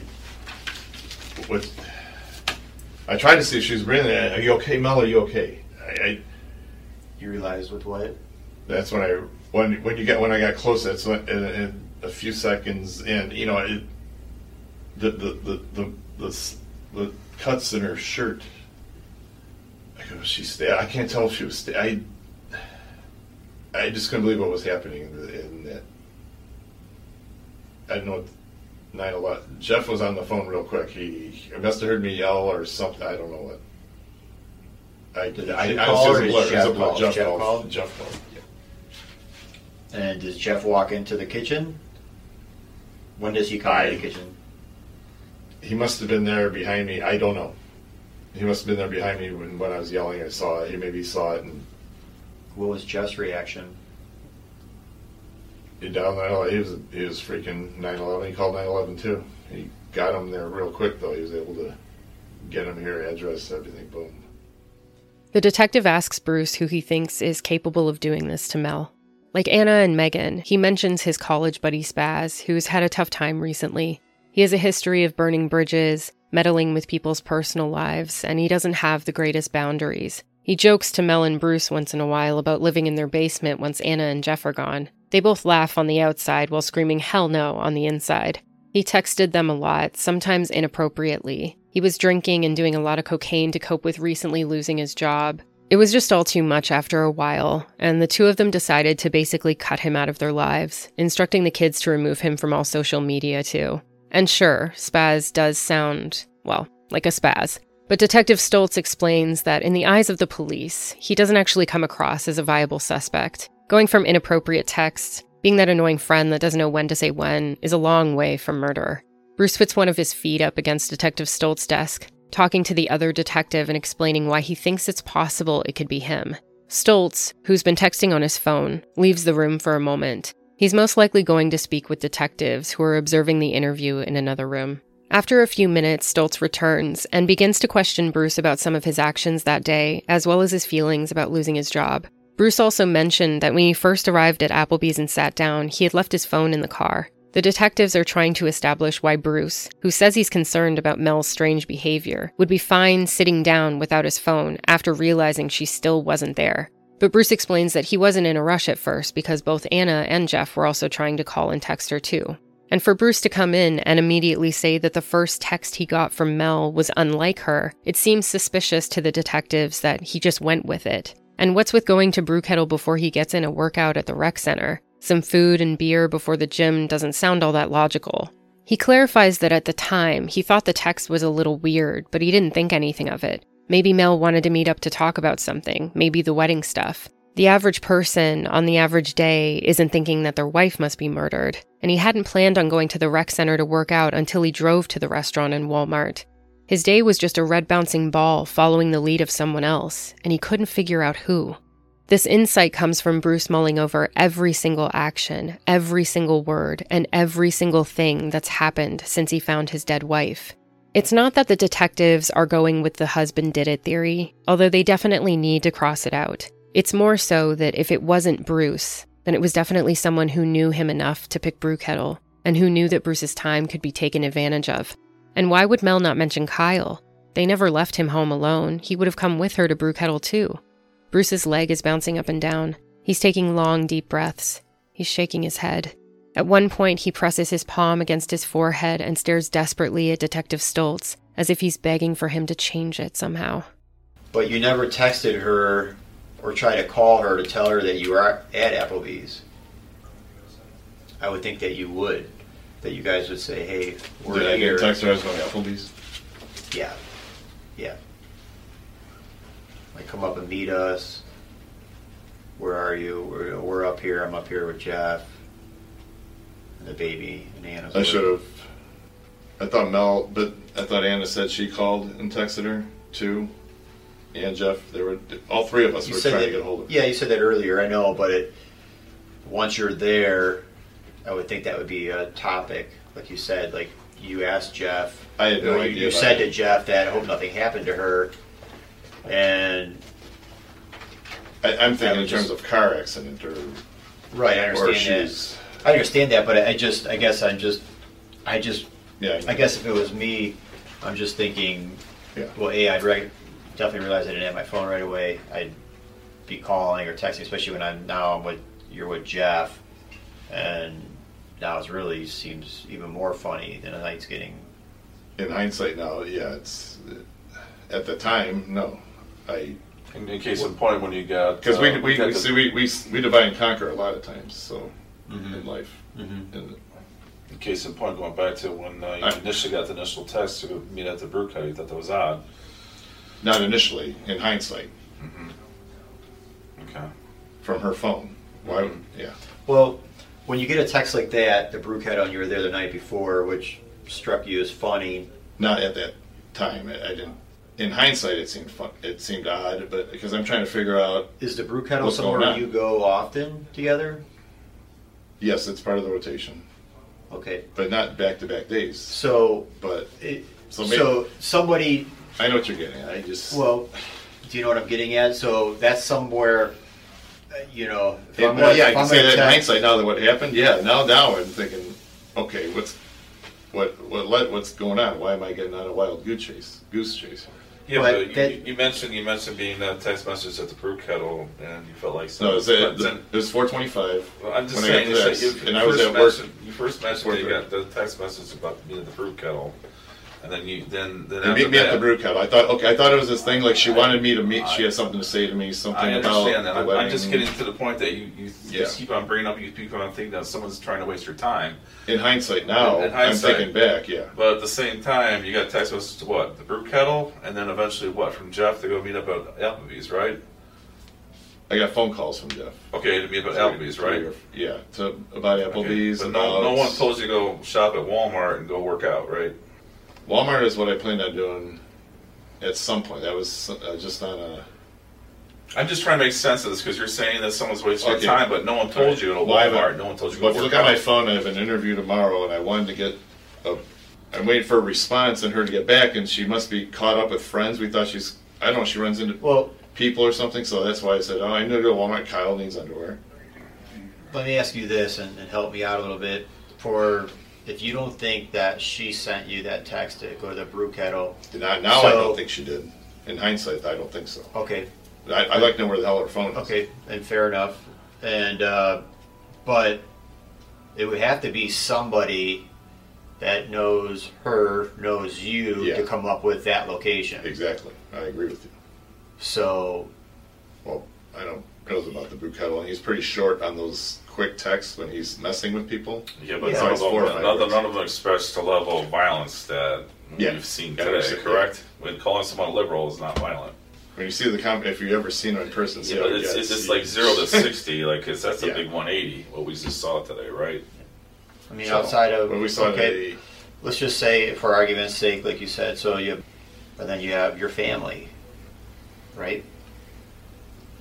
No one in my family is capable of this. Because no one in my family is capable of this. If it was somebody completely from the outside, how would they come up with that location? Exactly. Because I couldn't text somebody in my family and just pick a random place. It'd have to make sense. Yeah, I agree. And a bar or a brewery definitely isn't a place that I text my wife randomly. If I was going to do something like this, I couldn't text somebody randomly to go to a bar or brewery like that. But we do. We go out to eat all the time. Well, that's what I'm saying. So who would know? I thought. Who would know to pick a location like that? Meet me at the brew kettle, and then I send a response. But to answer my question, who would know? That's what you know what I mean? It's who all knows I go to brew kettle? Somebody would have to know your routine. I mean, what do you do? It's not. It's a popular place, but it's not probably the typical meeting place. But who would know to do it?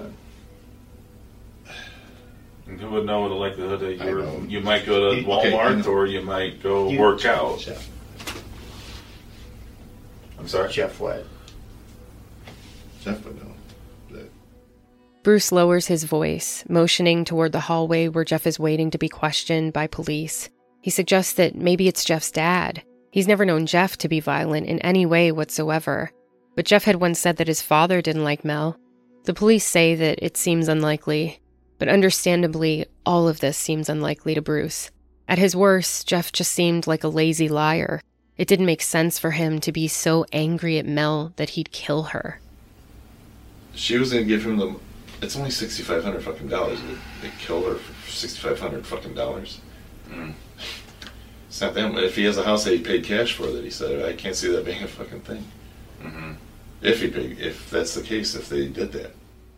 Bruce continues talking to the second detective while Stoltz leaves the room again. He stares down at the floor, ruminating over all the things that have just come to light over the last 2 hours he's been in this interrogation room. He went into it an angry widower, and he's leaving terrified and confused. Stoltz returns and says they're ready to end the interview and they'll be speaking with Jeff next. But the questions in Bruce's mind are only just beginning. Another detective mentions that his sister called, and it sounds like there are a lot of family members at the hospital, so that's where Bruce is going to go. When Stoltz asks about Mel's condition, he whispers that she's passed. It appeared to Detective Stoltz that through everyone else's interviews and alibis, Jeff had most likely been the last person to speak to Melinda and see her alive, besides Kyle. Initially at the scene, Jeff had explained a day with a lot of comings and goings, details, mishaps, setbacks, and otherwise. Jeff sat across from him in red pants and a black t-shirt, his arms crossed after a heavy sigh, and Stoltz asks him about his day and a few general questions.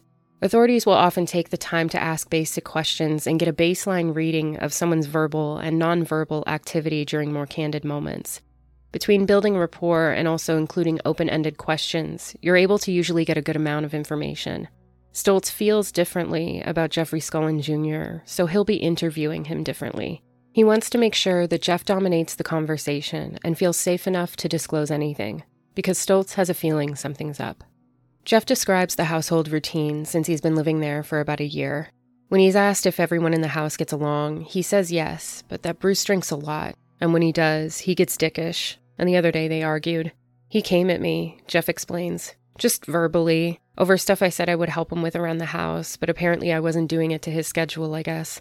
The next day he said sorry in a few text messages, and it's kind of water under the bridge. And he assures the detective that they're a very good family, and nobody has ever gotten physical before. Stoltz asks him about the wedding on Saturday, and Jeff says it's probably going to be canceled. He doesn't know how many guests they were expecting, and admits that he doesn't really do much for the wedding. During the day, he's usually running around taking care of the rentals and helping his friends out. He also stays home a lot to mind Aurora while Anna's at work. He was HVAC certified, heating, ventilation, and air conditioning, but he got laid off a few months ago. How do you get by financially? Stoltz asks. I've been using a lot of my savings, and Anna's been paying for all the small stuff to help me out until I get a job. Stoltz asks if he has any investments. Jeff says, my dad and I have rental houses, and he pauses for a second. I help him out with them. Jeff quietly trails off, and then shakes his arm out. He's frustrated, and he says, ow, and then grabs the paper cup on the desk and takes a swig of water.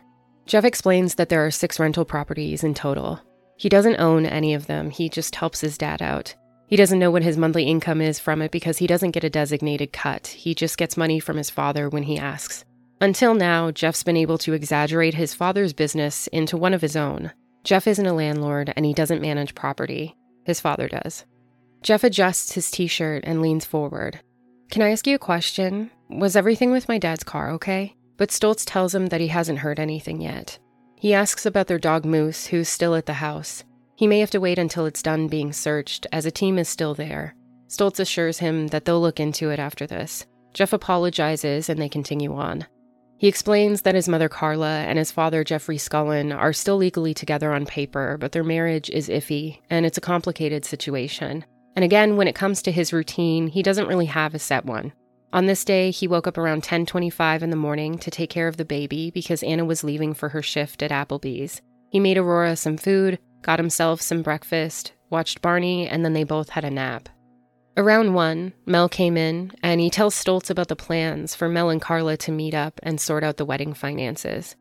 But he confuses himself, telling Stoltz that he's tired, rubs his face, shakes both his hands out again, takes a swig of water, and tries to start over. And she walked in.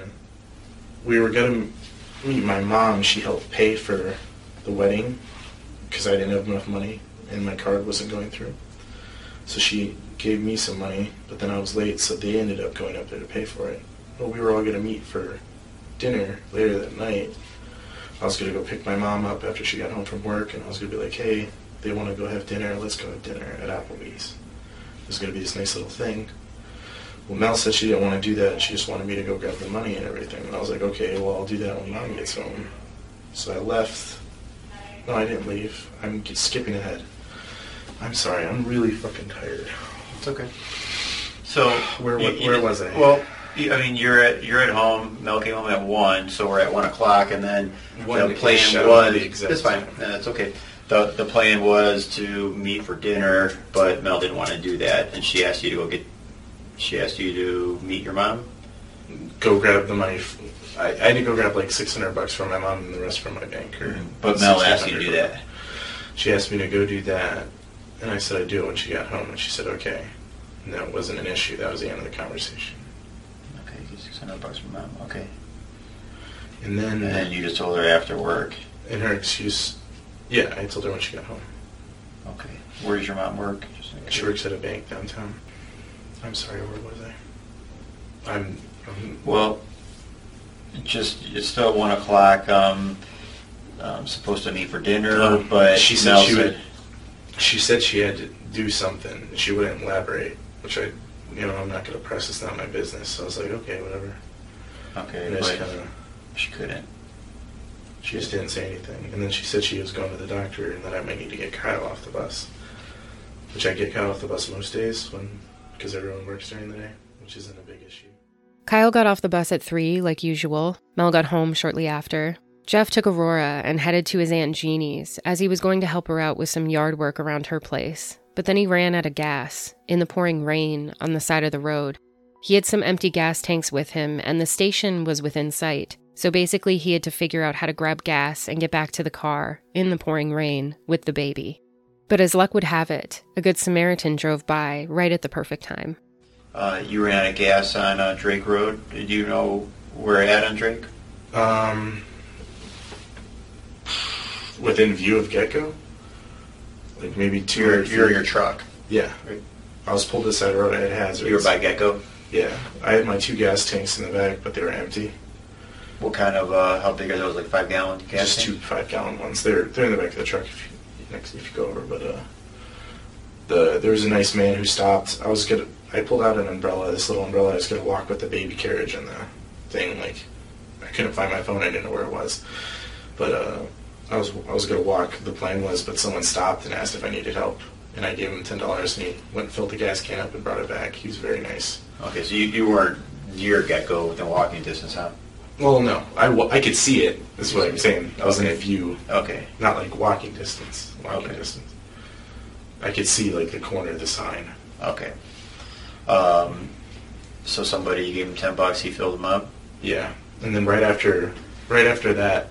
you didn't go with him? No, I had the baby. I didn't want to give him a stranger's car with the baby. Okay, so he fills them up. I figure worst case is he steals my gas tank and $10. Okay. Best case is he came back and he seemed like a really nice old guy. He had red Lincoln and he pulls up and asked if I was okay. But I called my dad right after that and let him know I was on my way to Jeannie's. I got there, she was waiting for me. I was late because I had to stop and get gas and stuff. But do you know your dad's phone number? No, I don't. Not off the top of my head. Why do you need to call him? No, I'm just... No, Fred, I'm listening. So you called him, you told him you're on your way to Aunt Jeannie's. That's his sister? No, it's mom's sister. It's like a cousin. We just call her Aunt. Okay. Because close family. Gotcha. Yeah, I do the same thing. Okay, you call him, so you fill up your gas? Yeah. I stopped at Gecko, put gas in, and then I went straight. Oh, okay, so did he fill up both those cans? No, he only filled up one. He only put $10 in one. There's still gas in it. I stopped and put $6 in. That's all I had. Right into your car? Right into my car, just to get me there, and then I kept the gas. Did you in the pay gas with cash? Yeah. I might have the receipt in the truck. I probably threw it down. I'm really glad I keep it. Jeff doesn't have a receipt, and he isn't exactly sure what the timeline is, but he estimates getting to Jeannie's sometime around 4:30. That would put him on the side of the road for more than an hour. That's a long time, Stoltz says. Jeff tells him that he was stuck there, and he didn't know what to do, and he also couldn't find his phone. He leans back, sighs, and wipes the sweat off of his forehead. Interrogation rooms are usually kept pretty cold. They aren't a place that authorities want someone getting comfortable during questioning, but Jeff is running hot. And he's not interested in talking about the details of this running out of gas story, but Stoltz is. Jeff rubs the back of his neck with both hands. He's said multiple times that he's really tired, but his body language shows more stress than exhaustion. Body language isn't always just about what the person is doing, but also how they're doing it. Are they being expansive and taking up space with their movements? Or are they attempting to shrink and minimize themselves? Are their movements jerky and stiff, or do they flow naturally? This is why establishing a baseline as much as you can, even in extremely chaotic and stressful circumstances, is crucial for observing what someone may be telling you without words. Okay, and then you go to your aunt's. Yes. On Abigail? On Abigail Lane. Is anybody home? Yeah, Jeannie was there. Okay. Do you know what time you get there now? How long does all this take? You left shortly after 3. What time do you think you got to her house? Probably 4:30. That's a long time. I was stuck there for whatever. I didn't know what to do. I couldn't find my phone.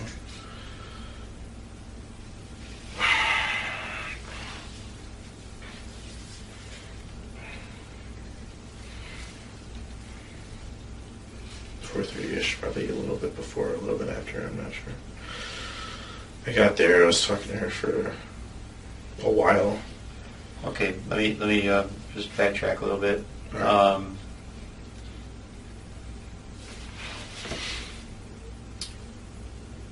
What do you mean you couldn't find your phone? I couldn't find it for the longest time. It fell. If you look at the truck, I don't know if you took a good look. The two seats, the way they come together, they go like this. Mm-hmm. And then in the center where the seatbelts are, there's a big hole.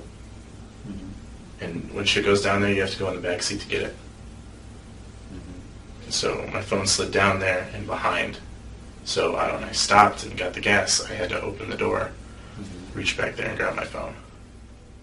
Since he couldn't take care of Jeannie's lawn like they planned, they just talked for a while, trying to wait out the rain, and then Jeff left after about an hour or so. He isn't sure, but he knows that he called his dad right after he left, and he texted Anna the message, here, when he arrived at Applebee's, so sometime between then. Anna told him he should head to Applebee's, and his plan was to go home and change first, because he was soaking wet from being in the rain on the side of the road, but he couldn't get into the house. Stoltz clarifies again. Whose idea was it to go to Applebee's? And whose idea was it to go to Applebee's? Anna's. For us to meet there. Who's us? Me and Bruce. Because he was at the wreck. I think he was just going to go home afterwards, but she said to everyone go up to Applebee's. She was expecting us to go up there originally. And who told Bruce to go there? Anna.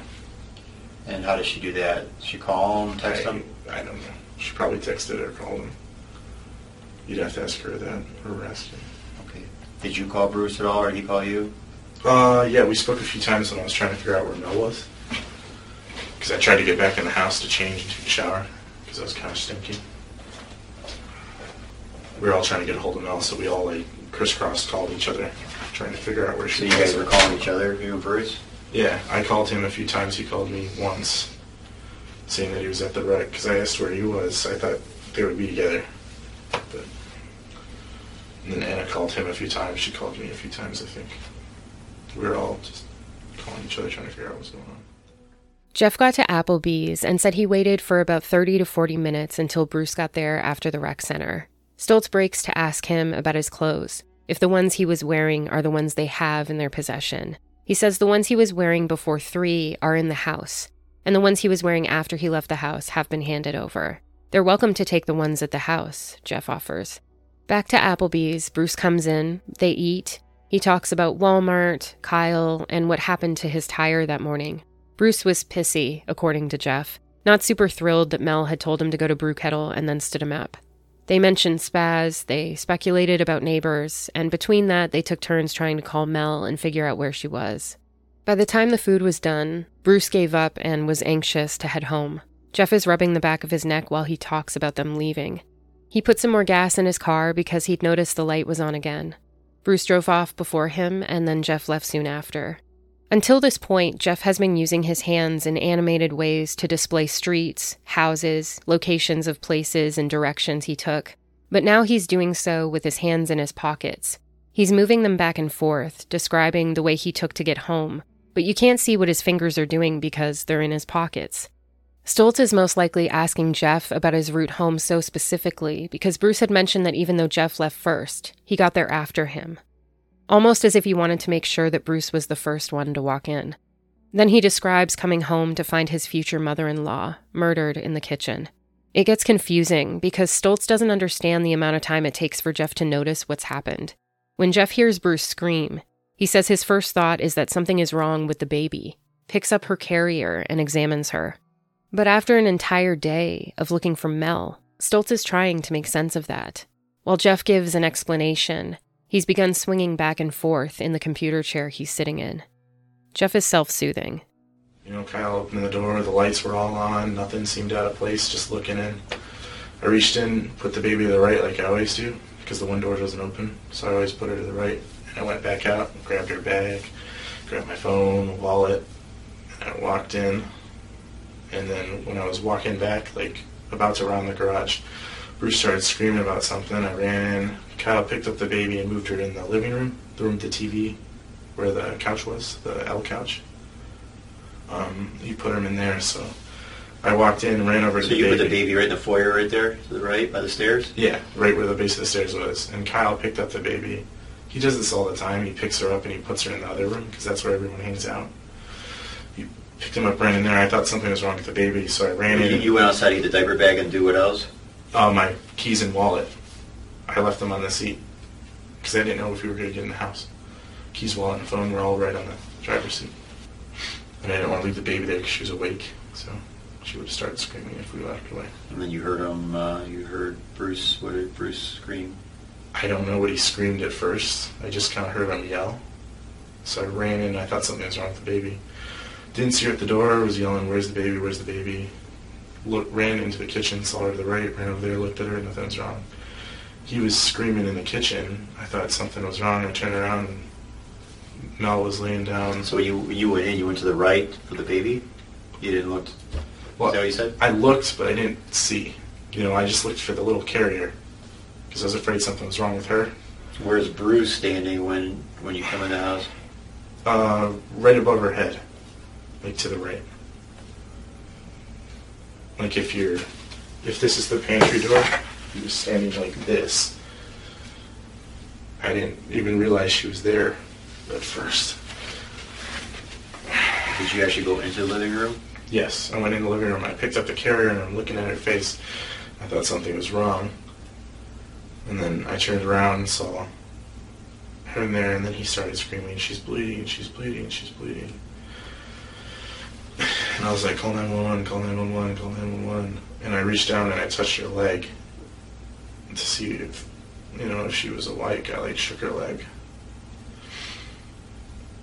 She didn't move. So he was standing over Mel? Yeah, right where her head was. And then I shook her leg and she didn't move. He's yelling, "She's bleeding"? He's yelling, "She's bleeding, she's bleeding, she's bleeding." Then he ran past me into the front room and he started digging in his bags looking for his phone. And he yelled, "He can't find his phone, he can't find his phone." And then he ran back over and did something to her. He was touching her or moved her or something. I think he just touched her back and realized she was bleeding from all over her back or whatever. I pulled out my phone and started calling, and then he yelled, "She isn't breathing," and that's when I grabbed Kyle and walked out. Kyle didn't want to go out. I kind of dragged him out by his neck. I wasn't trying to hurt him, but I just didn't want him in there. And who called 911? I did. I think he called as well, but I'm not sure. Were you outside when you called 911? Yes. I ran straight out to the truck. It was rain when I was making my way to the truck. Put the baby carrier in. I forced Kyle to sit down.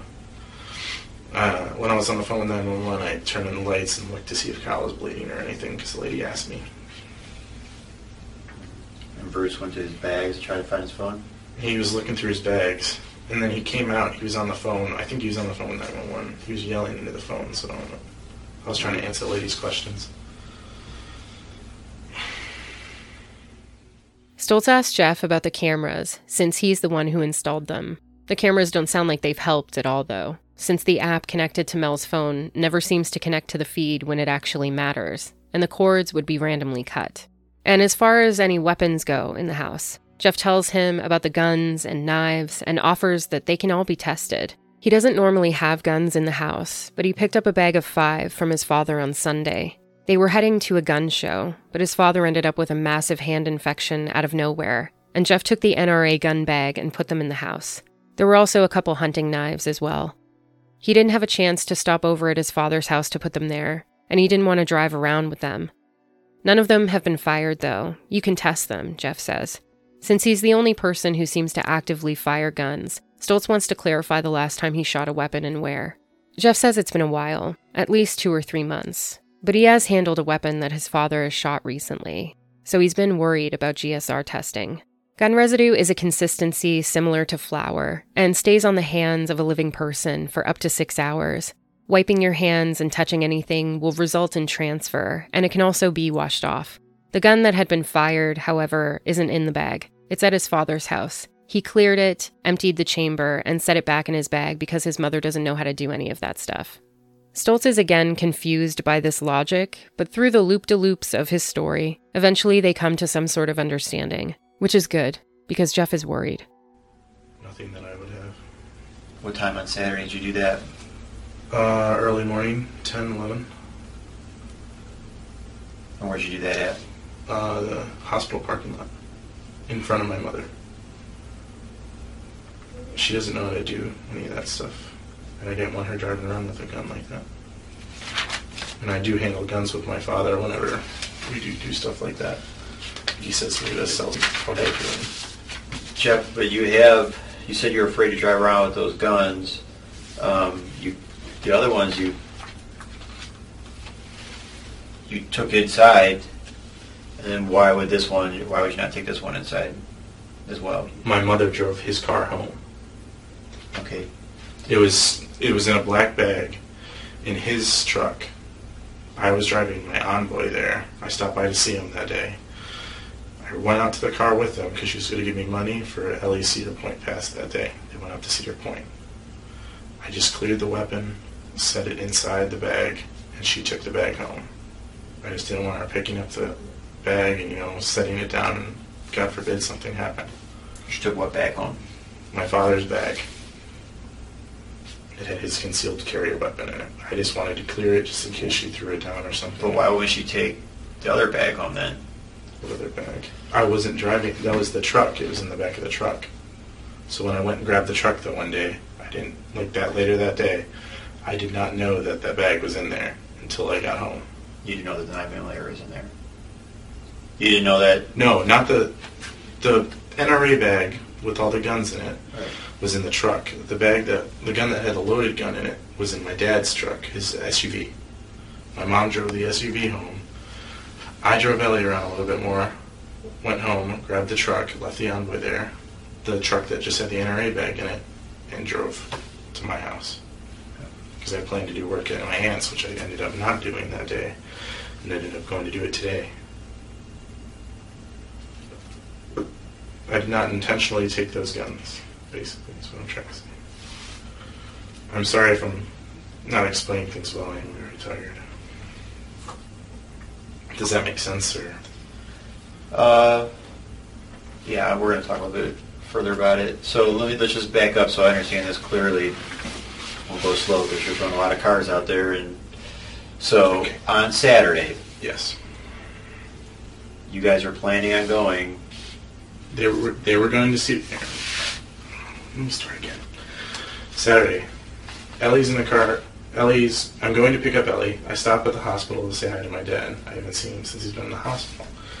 His truck is in the parking lot. He said that there was a gun in there, that I can go grab some money. My mother walked out there with me. She grabbed the money out of the bag, gave me some money for Ellie's ticket. I cleared the weapon that was in his car so that there was nothing in the chamber or anything like that. He's licensed to carry it. He's a concealed carry weapon. Okay. I ejected the magazine. And your mom takes that? Yes, and I put it in the back seat of the car, all the way in the back, where you open up the window. I set it down there. She drove off in that car later. She went back up. But I went in my car, picked up Ellie, went to Rite Aid, bought her ticket, and then we went back to the house and they went to Cedar Point. So the last time you physically touched a gun was Saturday, right? Yes. Okay. But I don't know when the last time he fired that weapon was. That's what I was worried about. Yeah. And since Saturday, have you showered? Yes. I think I showered that day. I don't know if I showered yesterday, though. I'm sorry to say. Okay. But you showered? Yes. Okay. And do you wash your hands after you use the restroom? Yes. Am I in trouble? No. I'm sorry. You're asking me, you're worried about it, but, if the last time you touched a gun was 40 hours ago at the least, you showered, you washed your hands, so you should have nothing to worry about. All right. Thank God I was worried. I didn't know how long that stuff stayed on. Stoltz once again brings it back to the timeline between leaving the house and getting to Aunt Jeannie's. Jeff continues to sigh heavily, rubbing the back of his neck, rearranging his shirt. He's almost annoyed with the unexplainable gap in time, holding his hands open as if to say, hey, I don't really know. Up until now, Jeff has most likely always been able to wear people out with excuse after excuse. But this conversation isn't going away until Stoltz gets a clear picture of what happened and when. Because what he's telling him just doesn't make sense. Jeff, let's go back to when your car breaks down. It's just an awfully long time to be on Drake Road for an hour and a half. And so when you say... Was I there for an hour? I wasn't there for an hour and a half. I was there less than that. But I was just... You know how when you pull the side of the road a little bit and there's the ditch? I was just outside the ditch. I had my hazard lights on. It was when the pouring rain started. I was just, I could see the corner of the gas station, at the top part of the gas station. But you're there for an hour. You said you were there for an hour and a half. That looks bad, I guess. So, really long time, and then you tell me you can't find your phone. I didn't have my phone. I didn't know where it was. You said you couldn't find it. I know, but I'm saying I didn't physically have it. Okay, but you could get it. You just got to go to the back, you said, and grab it. Yeah, but I didn't know if I left it at the house or what. I was looking, and then when I finally, when the nice man got me some gas, and I got to the gas station, I sat down, looked in the car, looked everywhere, opened the back door, reached back, looked through all that. How long were you sitting there before that guy came and helped you? Maybe 20 minutes, 20, 30 minutes. 20, 30 minutes? Yeah. And nowhere in that 20, 30 minutes did you want to go see if you left your phone at the house or go to check the car? I didn't have gas. No. What I'm asking, though, is, I said it wrong, in that 20 to 30 minutes, you didn't want to check your car to see if you left the phone at the house? I looked around, but I didn't want to hop out on Drake and open up both doors with cars. But even describing those seats, knowing that it drops down there and where it ends up, would be pretty... I mean, I looked around, I didn't see it. The way...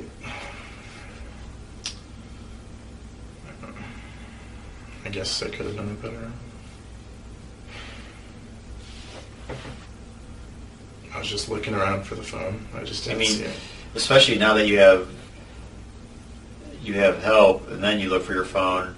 Just seems like an awfully long time to be sitting there on Drake Road. There's a big gap in time.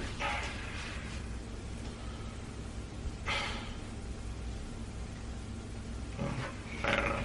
I didn't want to hop out of the car with people zooming by me. And I didn't want to walk out and try and walk to the gas station holding a gas tank and the baby. That's what was my predicament. I understand not wanting to get out of the car with the baby, and if it's raining, but I think anybody would first look for their phone to see if they call for some help. Well, I was looking, but like I said, you have to get around the back, and I just... Didn't feel safe to do that? I didn't feel safe to do it, and there's a good possibility I left the phone at home is what I was thinking. But what made you feel safe 20 to 30 minutes later? I pulled up into the get-go. After I got some gas, I pulled up into the get-go. But you just told me that you found it while he was getting you gas. Yeah, he got me gas, and I pulled up into the get-go. I said I'd put $6 in the tank. That's when I opened up the car and looked up on the phone. Okay. And then I called Jeannie, or I might have texted Jeannie or called Jeannie that I was on the way. Understandably, it's been a long day. No doubt everyone was tired. Bruce hadn't even slept, and both Anna and Megan had just lost their mother. But none of them mentioned once during their interviews with Stoltz that they were tired. Jeff, however, is exhausted. He's having trouble recalling information, he's getting mixed up, and he's feeling flustered. It's almost like he wants to give Stoltz a good reason why. I'm sorry, I'm a little tired too. Understandable. I'm sorry, I'm really tired. I'm sorry, I'm really fucking tired. I'm sorry if I'm not explaining things well, I'm very tired. I'm sorry if I'm not explaining things right, I'm very tired. As he takes a swig of water, Detective Stoltz is playing up a more confrontational role now, and begins to ask Jeff another question he's not prepared for. As is Jeff's habit, he explains it away with excuses and stories that may have been good enough for his family to be, but they're not good enough for Stoltz. Something that Jeff has done throughout the interview is constantly remind Stoltz that he can test this, search for this, check on this, and most importantly, verify with this person. It was there, you can ask Anna. I did this, you can ask my mom. Anyone can tell from the outside looking in that Jeff is a liar.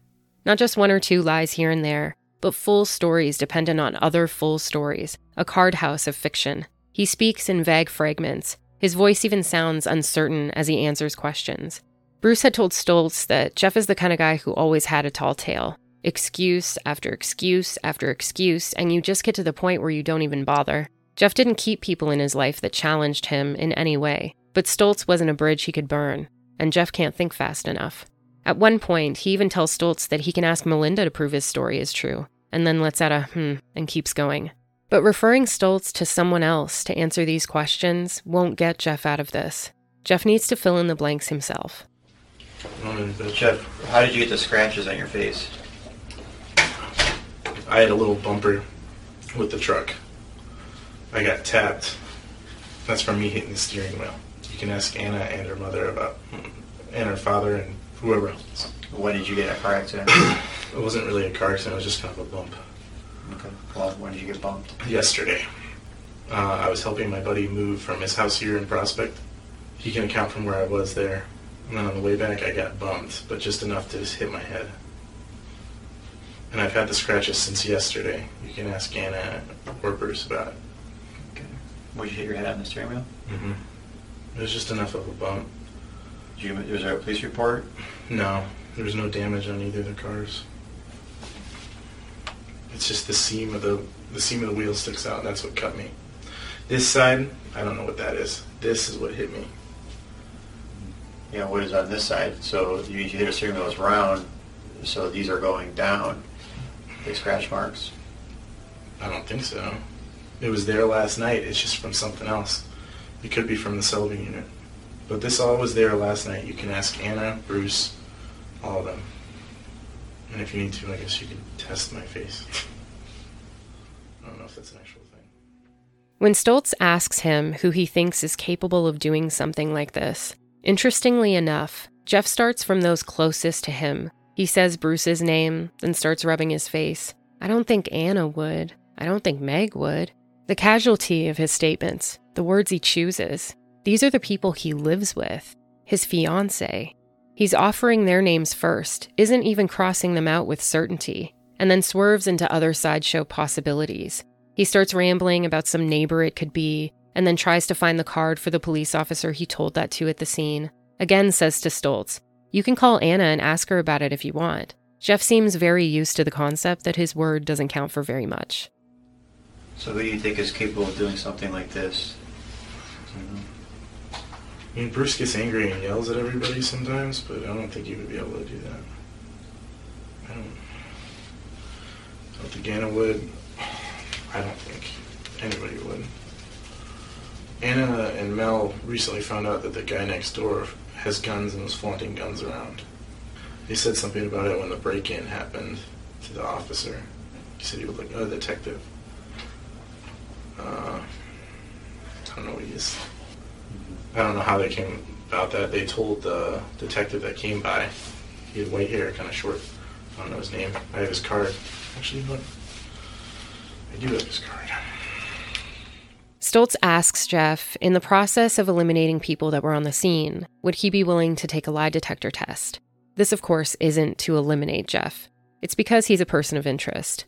Jeff says yes, then says, well, he'll have to ask his mother first, but he thought those things didn't work. Stoltz assures him that they do. Not every state uses polygraphs, and the results are often not admissible in court because that requires approval from both sides. But they're useful tools when it comes to initially getting more information out of a suspect. They aren't foolproof, but it doesn't really matter if the person of interest knows that, just as long as they think the information that comes from the test is reliable. As they're wrapping up, Stoltz once again asks him if he has any knowledge of what happened, and also asks him if he had anything to do with it. Jeff says no, she's a nice lady. Everyone likes her. She's a teacher. Again, he brings up Bruce. But Jeff is bringing up answers that sound like good enough answers. Deep down, he knows he's not handing over any valuable information. He crosses his arms and sighs as Stoltz brings up the strangeness of him not acknowledging Bruce when he screamed, and instead going over to examine the baby. This hour and a half is probably the longest that Jeff has had to face his own lack of logic in a while. You know what seems odd to me is when you heard Bruce screaming. So you said initially you were afraid it's the baby, but you long ago you'd come in, you'd go to the scream, so you're looking for Bruce, number one. And then I was more concerned with the baby because Kyle's... Well, you're assuming that you're wondering if it's the baby, and you're going to... Bruce is screaming, so he must see something with the baby. He just screamed once. He wasn't constantly screaming. If that's what you're trying to say. So he screamed. Yes. You're worried about the baby, so you're going to go to Bruce because you're assuming the baby's by him, right? That's why he'd be screaming. I was just looking for the carrier. I set her down inside, and when I looked in the door and she wasn't there, I really thought it was about her while he was yelling. Yeah, it's just hard to believe that you wouldn't see him standing there and see a scene like that. You know, you said you went right to the room, and I was just looking for the baby, I guess. You know, because it's not a very big house. So I mean, when you come in out of that hallway there, you could see Bruce real easily. You know, so you couldn't pass him up. I was just looking for the baby. That's all I gotta say, I guess. I wanted to make sure my daughter was safe. Mm-hmm. Yeah, it seems really tough to run by that. I'm not trying to ignore her, if well, that's what you're trying to say. You know, he screamed once, so what did he scream? Like, what was he saying? I was outside. I don't know, it was loud and it was scary. I ran in to see what it was. Was it high-pitched, like a high-pitched scream, or? It's like, like real loud. He yelled something, like help, or it's just something short like that. And that panicked you that much to run in the house and look for the baby? Well, I just set her down, and Kyle has hit her a few times, so I got scared, yes. When I walked right in, set her down, walked out, heard him yell, walk in, the baby's not there. The first thing I think of was, where's the baby? Why is the baby not there? What's wrong? So you physically ran? Or did you walk in? Like, walked really fast. I didn't run. If that's what you're thinking. And didn't see Bruce? Well, I looked, and I just was looking for the baby. That's all I wanted to know. Where the baby was. Why the baby wasn't where she was. That's all I was really concerned about. Well, if I heard somebody yell, if I heard you yell, I'd be looking for you. Even if I thought it was about the baby, I'd be looking for you, assuming that you saw something or, hey, what's wrong? So it's just really odd to me that you don't even see Bruce, and he's the one that yelled, and he wasn't screaming like you said. Like, he just screamed, he just yelled once, like, so that's not really that scary. So you go in, you don't run in, so it's not like you ran in and flew by him. You fast-paced walk, and then you just don't even see him. You just dismiss him and go to the right. You see him, but you don't see the rest. I was just looking for the baby, I guess. I don't know. Right, but you see him, but you don't see everything else, and you went to the right. So how do you see him and not look down? I just wasn't paying attention. I don't know. I was looking for the baby. All I wanted to see was the baby. What was wrong? What was going on? There's no way, Jeff. There's no way you could see him, see that he's there, and go to the right without seeing Mel. There's no way, especially in a small kitchen like that. I don't know. I just didn't. I don't know what you want me to say. Well, it's just not believable. It's impossible to walk in that house, to look over and see Bruce, the guy that yelled, and not what's wrong. And then there's no way you can miss that. I mean, There's no way you can miss that. I guess. I don't know.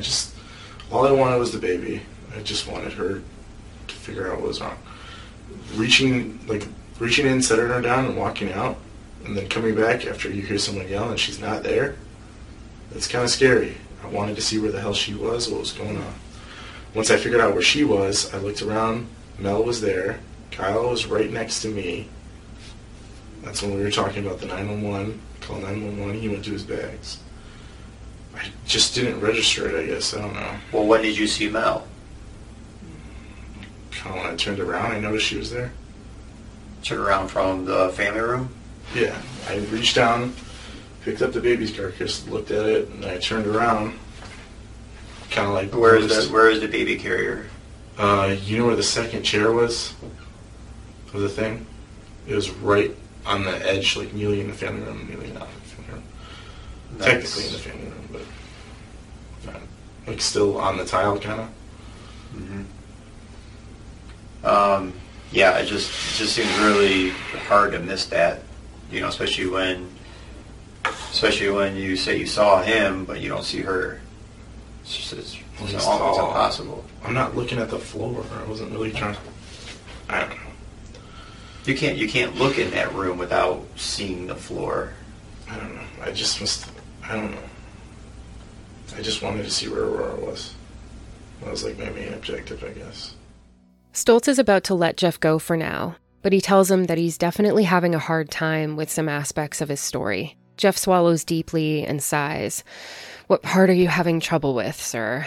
He doesn't want to be asking this, but he knows that's what someone should do in this case. Stoltz says that he just thinks that it's a really long time for him to be on that road, along with some other aspects. Jeff basically says he doesn't know what to tell him. He's given him all the information he can. And with that, they're done. Stoltz says he'll walk him out, and Jeff asks, "Do you have any more questions about my story?" Stoltz says no, and Jeff says, "Well, I'm sorry." Which is another interesting reply. He isn't angry. He isn't scared. He isn't thankful that the police are on the case. He's apologizing because the only thing Jeff feels is guilt. Bruce, Anna, and Jeff would all speak to the police a second time. It's been almost 2 days since his first one. It's common for traumatic and chaotic events to spin the mind dizzy with details. Police aren't surprised when new information or ideas surface for people a day or two later. Stoltz also has some things that he needs to clear up about Jeff's first interview. While it takes time to collect evidence like forensic testing and gathering surveillance footage, it's best to also get first-hand accounts to clear up any contradictions, and Jeff's timeline is full of them. This time Jeff is in a sweater, and as Stoltz is reminding him that he's not in any trouble and he's free to leave whenever he wants, Jeff remarks about how it's even colder in there than last time. Stoltz jokes and says he's always cold too, that's why he's wearing a jacket. Interrogation rooms aren't a place where authorities want anyone else to be comfortable or in command besides them. They're often only big enough for 3 to 4 people, kept plain, very cold, without much furniture or any windows so that there's no distractions. Stoltz starts off by asking Jeff if there's anything he thought of since they last spoke. Jeff refers back to the attempted break-in that happened when he was about to let Moose into the backyard. When he's not demonstrating the size or location of things with his hands, Jeff spends much of his time with his arms crossed, looking down at the ground. These burglars were gutsy. In broad daylight, just as he approached the sliding glass door, he noticed a guy trying to break in. They had a bit of a tug-of-war with the door, and then he ran off. Jeff spends the first 15 minutes of the interview describing the event and the man. Even though the whole thing was just seconds long, Jeff saw his hands and what he was wearing. Black track pants with white mesh stripes on the side and a blue Hollister hoodie with numbers under the brand name. Whoever that guy was, that's the guy who most likely killed Melinda. He reminds Stoltz that all of this is documented in a police report that he made right after it happened. When Stoltz says that he'd like to go back to the day of Melinda's murder again, Jeffrey sighs heavily with a groan and sits back abruptly in his seat. No doubt it's a tragic and hard thing to talk about, but he seems more annoyed than anything else. Touch on it, why it came up. Let's just go to the day of again and see if anything stands out. Just start from the beginning. You know, I woke up. I know you woke up. Jeff usually stays up until early morning hours playing video games. Anna wakes him when she's ready to leave for work so he can take over watching the baby. He makes them lunch, describes it in detail, takes out some of her toys, describes those in detail, and then they watch Barney on the couch together. Mel got home, except this time Jeff explains a little more of their conversation when that happened. Although at points, Stoltz finds it difficult to keep up with his details. He hops back and forth between the day of to the day before Melinda's murder. He also tends to include new information each time he tells his story. Nailing down a timeline shouldn't be this hard. It's almost as hard as Jeff trying to pay for his own wedding, and that didn't happen either. He just has the worst luck. He gets caught in the rain, he runs out of gas, he misses business hours, he gets into car accidents. It never ends.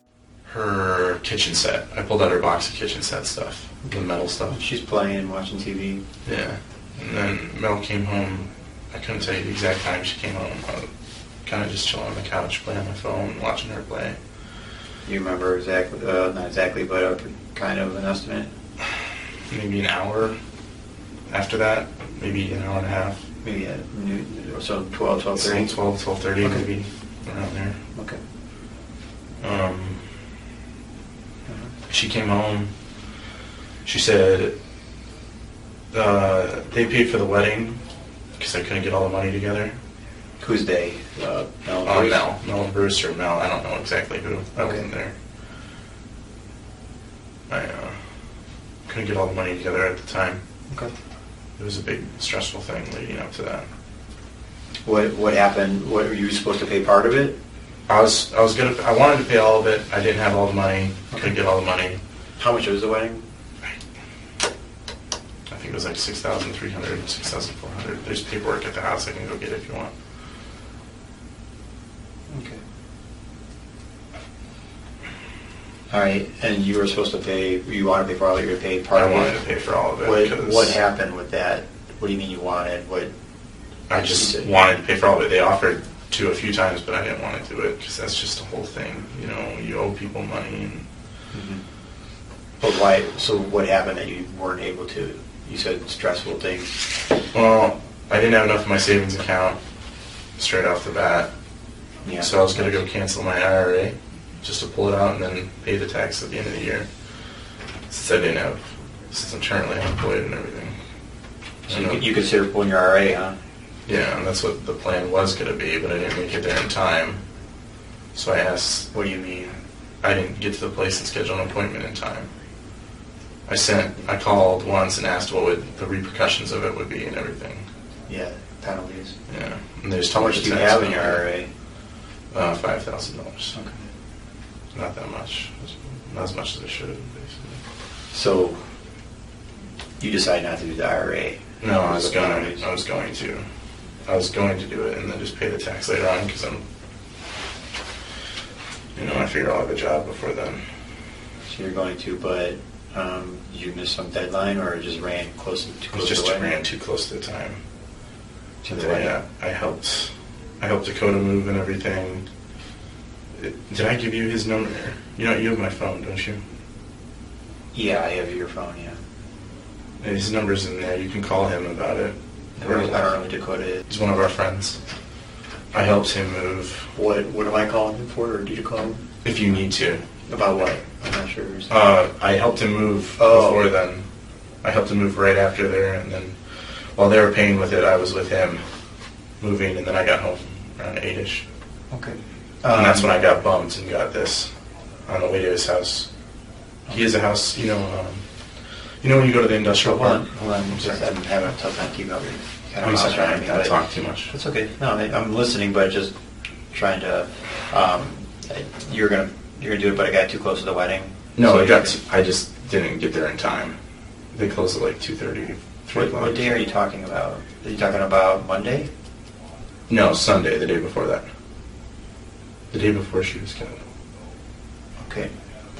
Yeah, and then you lost me because you jumped from one. I'm sorry. I'm just trying to establish a timeline, and then you jump back to Sunday. So, you're going to pull your IRA on Sunday? Yes.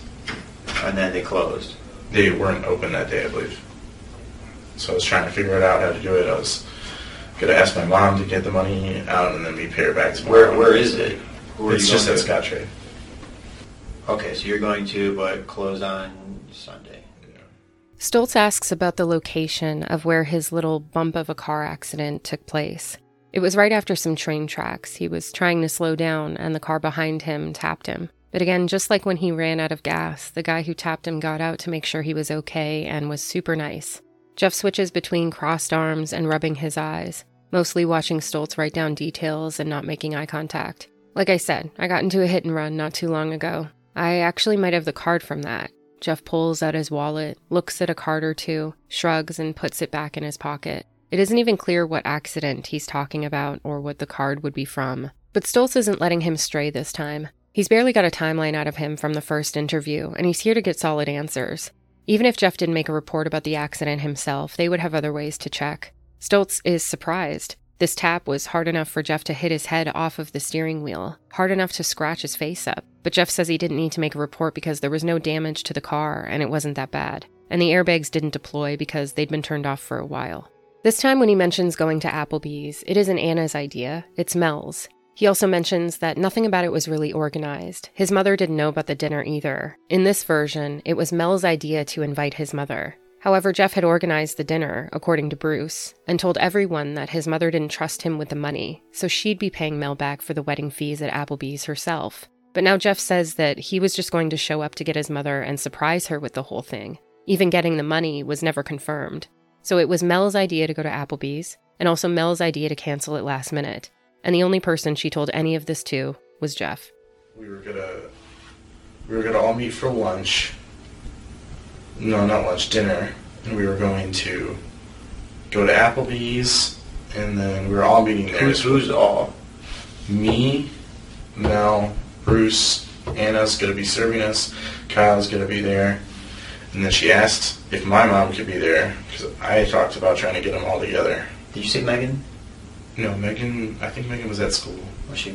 Yeah, Bruce, she Kyle, Mel, Bruce. She was there the night before for a bit, but I only talked to her for a minute. Pretty sure she left that early. And your mom? I was going to try and get my mom over there, yes.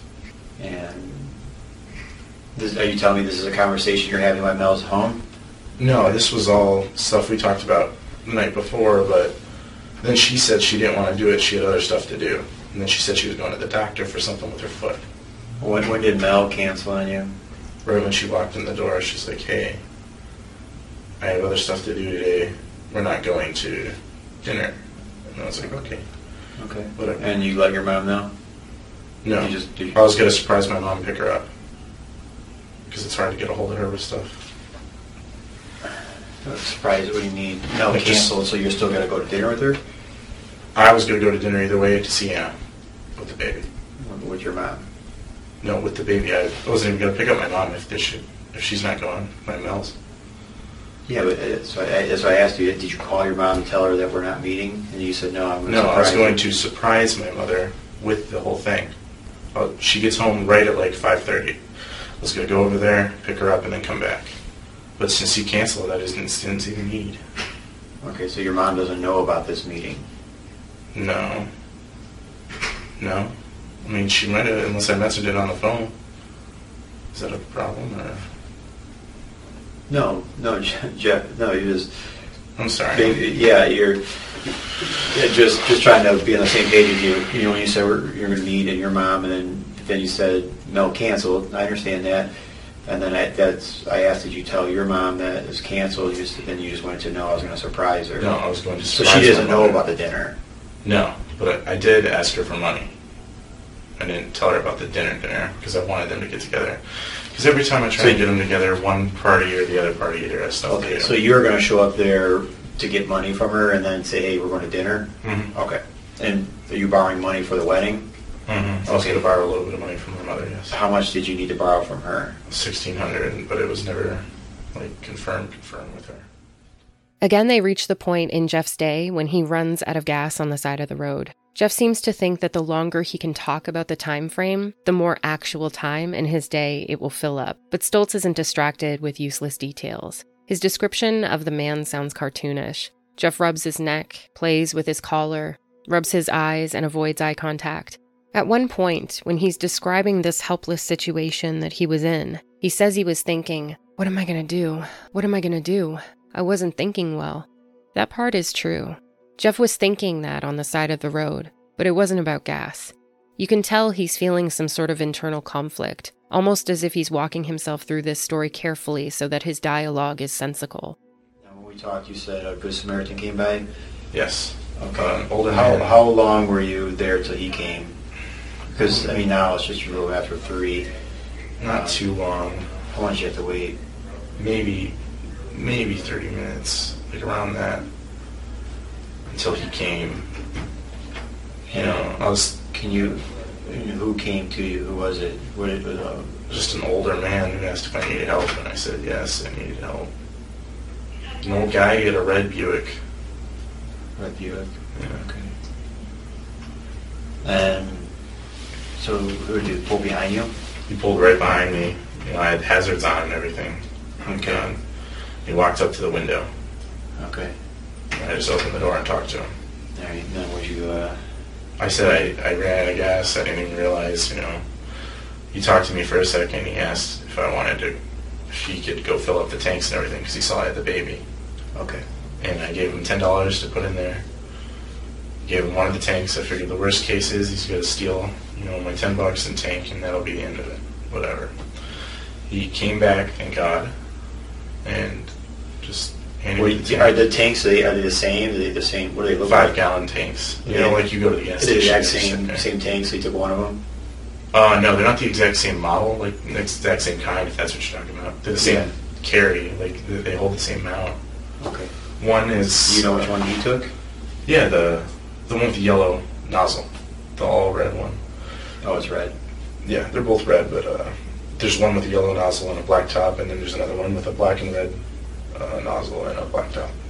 And the other one's like more square. Okay, and how long does it take him to get there and get back? Not too long. Like, I remember you saying you could see Gecko. I could see the corner of the sign, so I was thinking, like in my head, you know, if I have to stay here too much longer, if I can't find the phone, I'll go get an umbrella out of the back of the car and, you know, hold the baby like this and hold the can like this and just walk and then walk back. That's what I was trying to think, but with cars going around me and, you know, it raining like that and the baby getting upset that she wasn't moving. Yeah. It was just all kind of like, what am I going to do? What am I going to do? I wasn't thinking that well, I guess. And how long did it take him to get back? I honestly couldn't tell you. I was more relieved that someone actually stopped. I mean, it wasn't long, though. No, it was not long. Okay. All right. And then that was like nearly all the cash I had on me. I think I had like a five, and then I reached in the cup holder and grabbed some change. And then Anna's one friend, Daryl, was at the counter. You had a $5 bill on you? Yeah. Okay. After that, I gave him 10. I don't know if he, you know, put it all in, but whatever. I didn't care. And then, so after do you fill up the gas, or does he fill up your gas for you? He put it in the tank. Oh, he did? Okay. Yeah. You poured it. I told him not to pour all of it in because I was going to go up to the thing. He was very nice. You know, old man wearing tweed, glasses, little floppy hat, like the golf hat. Okay. He seemed nice.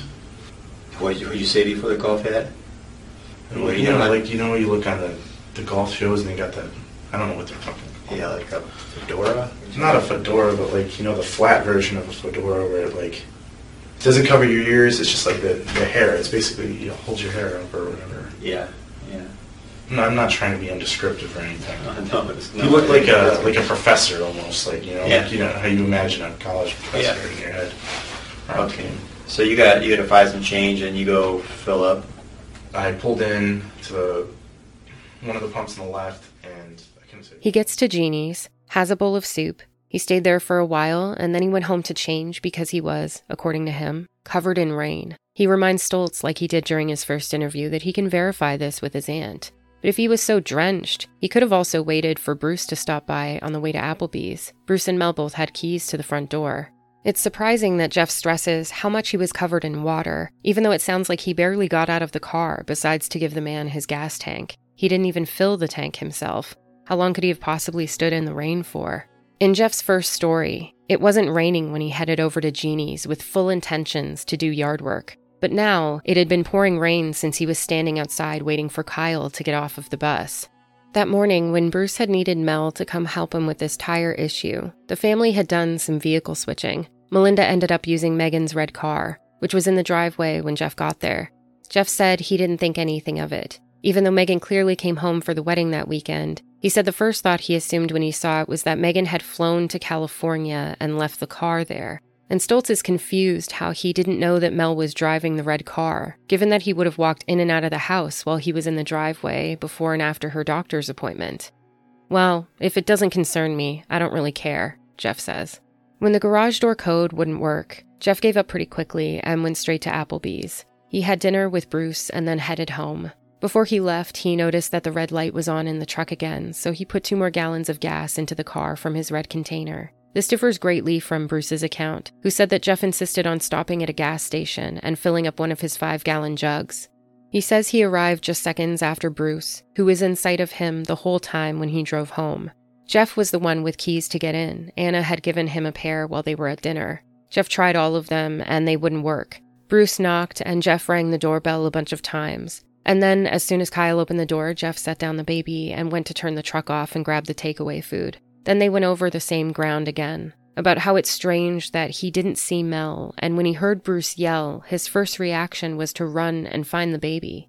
This time he adds that in the past, Kylan had been violent with the baby before, so it actually makes perfect sense that after an entire day of trying to find Mel, the thought of her wouldn't even cross his mind. At first glance, while Jeff is talking, it also seems like he keeps adjusting his sweater sleeves, but he's most likely doing the action of shaking his arm off, like he did in the first interview. He tends to sigh, adjust how he's sitting, and shake his arm, or rub his face, clear his throat, and shake his arm. This could be considered a cluster of behaviors, a tell of his lying, and a sign of his discomfort. He tends to only do these things when he's lost track of his story, when he's talking about Mel, or when he's gravitating off into details that don't matter. Nothing seemed wrong. I set the baby down, walked back out, turned the truck off, grabbed the diaper bag and everything, and walked in. You know, like we were walking back and he yelled. Were you at your truck when he yelled? I was just about, you know, the brick archway. I was like right there about to turn. I was trying to rush back because I left the door open and the baby was there and it was cold and rainy out. It wasn't really rainy, it was doing the light sprinkle. And then I moved a little bit faster. I was moving faster than, like, you know, normal walking speed because I heard him yelled something. I couldn't make it out. But the baby wasn't there where I left her. And I kind of went into I didn't know where she was. I wanted to know where she was. I went in, I looked, saw the baby. She was like just, you know, one part of the chair holding over where the tile is, the other part on the carpet kind of deal. You know, I don't know if you know what baby carriers. Yeah. Well, she's in technically she's in the living room, but technically, you know, half of it's hanging over the kitchen. And she was crying. I picked her up, turned around, and I got a good view of all that. And he was. You got her out of the car seat? No, she was still in the car seat. She didn't get out of the car seat until the officers came and asked if she was okay. Oh, I thought you said you got her out. You saw the baby in the living room, and I thought you just said you got her out. No, I picked her up, and I looked at her, and then I turned around and got a good view. I got her out of the house, if that's what you're talking about, after I realized what had happened. But we looked at Mel. You know, Bruce was fire ahead. So you picked her up, and then you looked. That's when you saw Mel. That's when yeah. Like, you know, I looked for the baby seat. That's what I wanted. I wanted the baby. I don't like it when Kyle moves the baby. He's hit her a few times. It's kind of scary, but, you know, I just wanted the baby. How often does Kyle move the baby? A lot, to be honest. Do you and Anna yell at him? If he's nice to her and he just picks her up in her chair and sets her in the family room, that's fine, you know.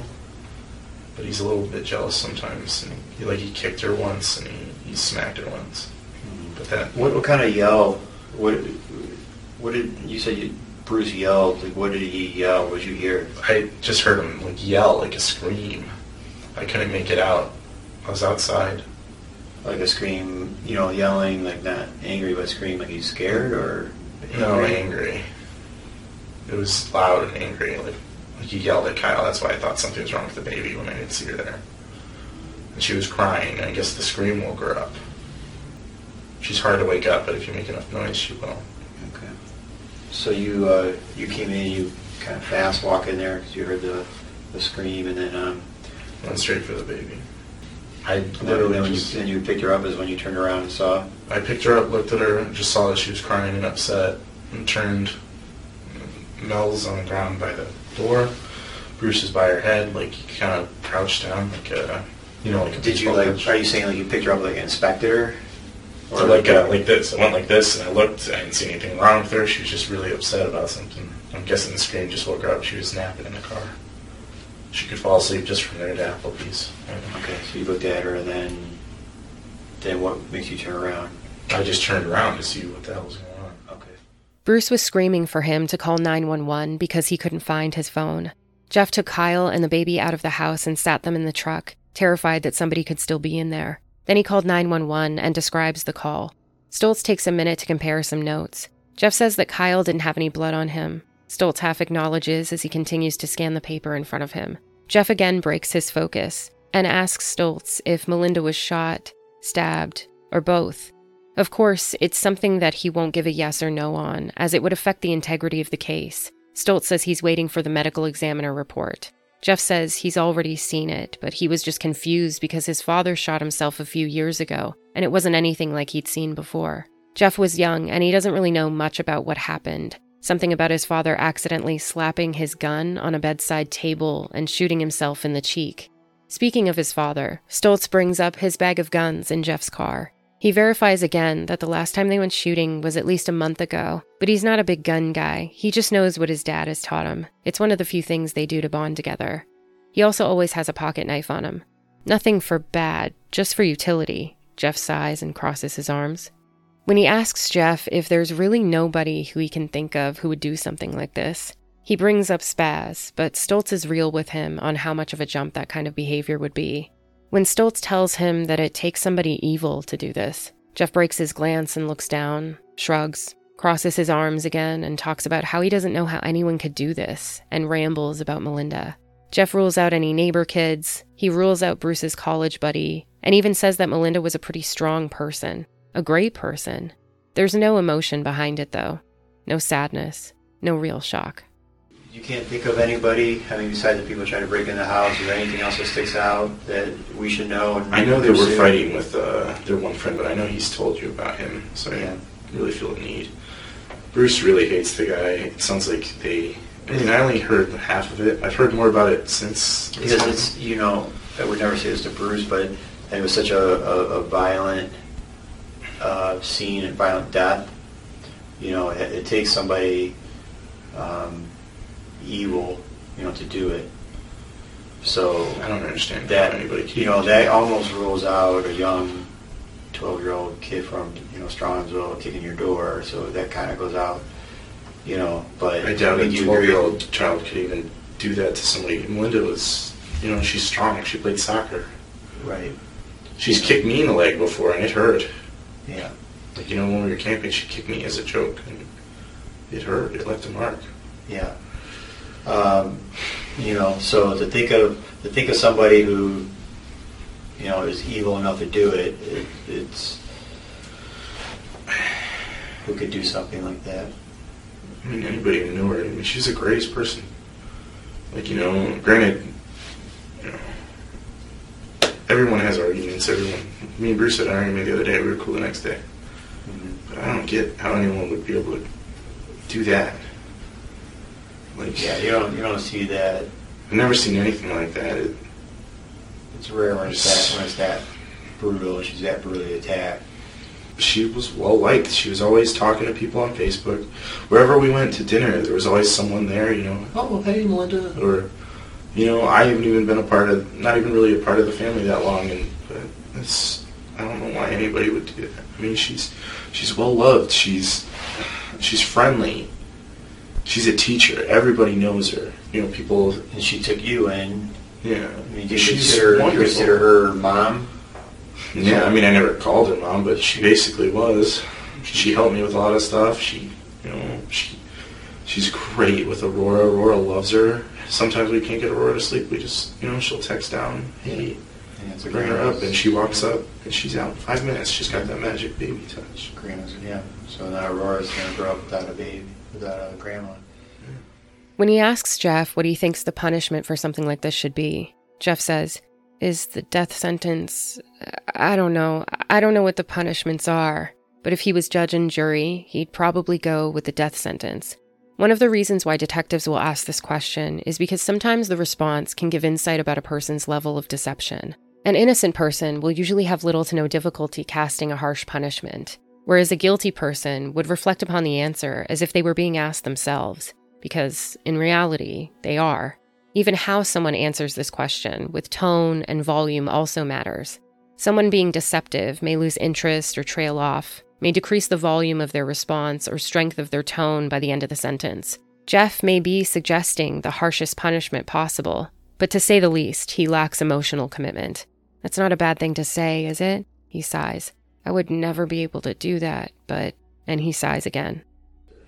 I asked Bruce the same question, as a family, what would you guys as a family like to see to somebody that, if we were able to find somebody, what kind of punishment do you think is appropriate? Is the death sentence? I don't know what the punishment for it. Yeah, the Ohio has it. I don't know what the punishments are for... I'm talking, not... Or personally? So, what do you think would happen if you were the judge and jury? Well, if I was judge jury, I'd probably go death sentence, to be honest. That's not right. It should be allowed to go back out. Yeah, and I think that's fair enough. For something... That's not a bad thing to say, is it? Sure. No, it's just an honest thing, it's just something where... Granted, I would never be able to do that, but... Yeah. I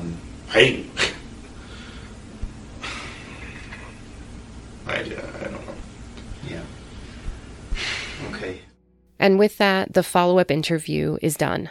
Jeff explains to Stoltz that Anna had told him he needed to get to the station right away, and he's visibly relieved that it's over. But further investigation would poke even more holes in Jeff's story. Melinda didn't leave the doctor's office until 3:40 p.m., and his Aunt Jeannie said Jeff didn't get there until sometime around 6, changing his entire timeline and giving him hours totally unaccounted for. On top of an already shaky alibi, his truck would be searched and the knife would be discovered.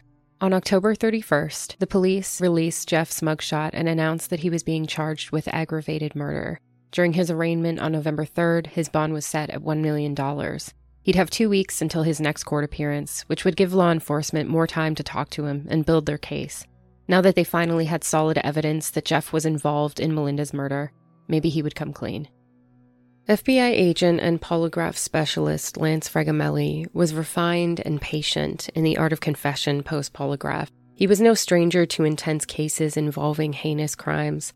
Nothing made him flinch, nothing made him bat a lash, and that was one of his best strengths. Even though many detectives tend to take the opposite path, it's proven that even in the art of interrogation, you catch more flies with honey.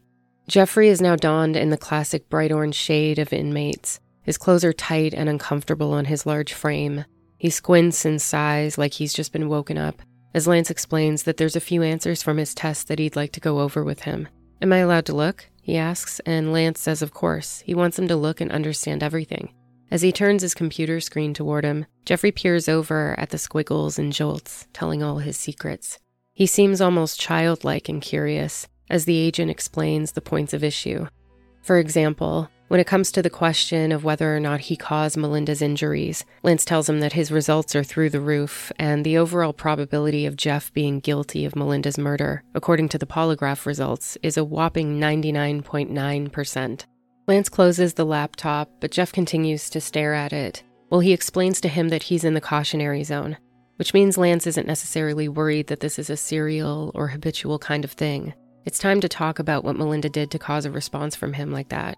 He's trying to set the foundation for the idea that we all make mistakes, and sure, the test has found out that Jeff might have made a big mistake, but that doesn't mean the test is saying he's a bad person. It may not even be his fault, and this will allow the suspect to feel less judged. But Jeff isn't going to take easily to any concept that Lance hands him. The second Lance says that he's interested in knowing if he had some sort of intentional plan in killing Melinda, that's when he sighs, turns away, and begins rubbing his eyes. Jeff doesn't want to make eye contact. He can't even face himself, let alone anyone else, about the things that he's done. And Lance is so gentle with his confrontation that it could barely be noticed by some. But he's not going to give Jeffrey any wiggle room when it comes to denying the facts anymore. Now it's about getting specific on the details.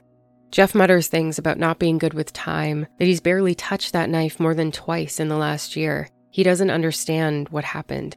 As he has little to no emotion, you can tell he's perplexed. But he's not perplexed about why he's sitting in that chair. Jeffrey is trying his hardest to come up with a good reason as to why his timeline makes no sense, or why Melinda's DNA is all over his belongings. He's still hoping that, like every other problem in his life, this will somehow just go away. But as he sits there stewing, Lance doesn't let him stay alone with his thoughts too long. He's constantly conversational, giving him empathetic outs and reasons as to why he'd be stressed and upset lately.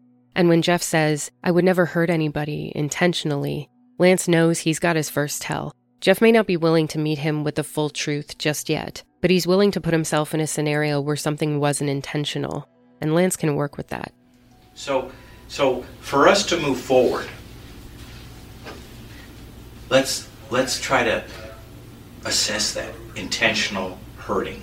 I never intentionally tried to hurt her. So that still doesn't mean, we all make mistakes. We all have trigger points. A lot of stress. You're getting married, you have a baby, you're living with the in-laws. She can be a little hypercritical at times. Yes, but I would never do that. Well, you would never intentionally do that, right? No. Right. I would never hurt anybody. Right. I would never hurt anybody. Right. But it did. And that's why I don't believe your intention was ever to hurt her. But you did react. And what I'm trying to do is, let's work through it together to get a better understanding. Because the evidence is the evidence. The knife, the DNA, the timelines, even your own family, Aunt Jenny and others, the gas station thing, Hell, let's create a truthful timeline. The most truthful timeline that you can recall. And let's let people know this. I never intentionally hurt anyone. As Jeff continues to rub his eyes with both hands repeatedly, Lance reminds him about how he's a good guy in a bad situation, wrong place, wrong time, with so many stressors in his life. And not only that, but it's time for him to think about his future. He has Anna. He has Aurora. He wants to have some sort of relationship with his daughter, doesn't he? When he tells Jeffrey that he isn't a monster, Jeff looks down, pinches his eyes closed with his thumb and finger, sighing in frustration. He wants to go back to pretending that he doesn't know what's going on, but it's too late for that now. He can't clean up the mess he's made, and it isn't going away. After 13 minutes of beating around the bush, Lance says plain and simple that he'd like to start at this point, that what he did to Melinda wasn't intentional. Can we start there, he asks? And a squinting Jeff quietly says, yeah. It's his very first admission. When the agent asks if he would pass a test on that question, Jeff avoids answering and starts talking about how he doesn't understand how all this could be happening. But Lance isn't here to go over what he's talked about with Stoltz. The whodunit part is over, and the FBI agent is skilled in staying on task and sticking to his priority, which is to get a confession, a motive, and through that, a timeline. What did she do to cause this? Lance asks him, giving him an out. There's nothing. She was fine. I don't understand. Jeff frowns and then pinches and rubs his eyes again. The agent uses loads of empathy, explaining that he just wants to know what kind of person he is. He doesn't care about what the evidence shows. What matters is whether this was a mistake or intentional. He reminds him of Anna and Aurora, but again, Jeff says he doesn't understand and also that he doesn't remember. Jeff knows that once he moves into that territory, there's no going back. But there's already no going back. The thing that Jeff isn't getting is that he can't use this sudden amnesia to argue whether or not he killed Melinda. They know that he did, and they aren't willing to play games with him about that anymore. Now it's just about why. Doing anything. Okay. I went to... So I don't remember. Hang on. I don't remember hurting her. Okay. Let's talk about that. I don't. Okay. Have you ever experienced blackouts before? I don't know. I don't. I mean, is this something caused quite a large reaction? So when you say, I don't remember hurting her, okay. Well, do you ever have other remember I asked you about your mental health? Did you ever have other experiences where you just wake up and you don't know? 'Cause sometimes I do talk to people and they go, I just woke up and here I am naked and there was a gun and there was a knife and there was drugs and I don't know what's going on, and I understand that. I never touch those knives. Those knives are just there. I've never touched them. That one knife was used to stab her. The DNA is on that. I think and it's your knife. Once, but I've never used it. Right.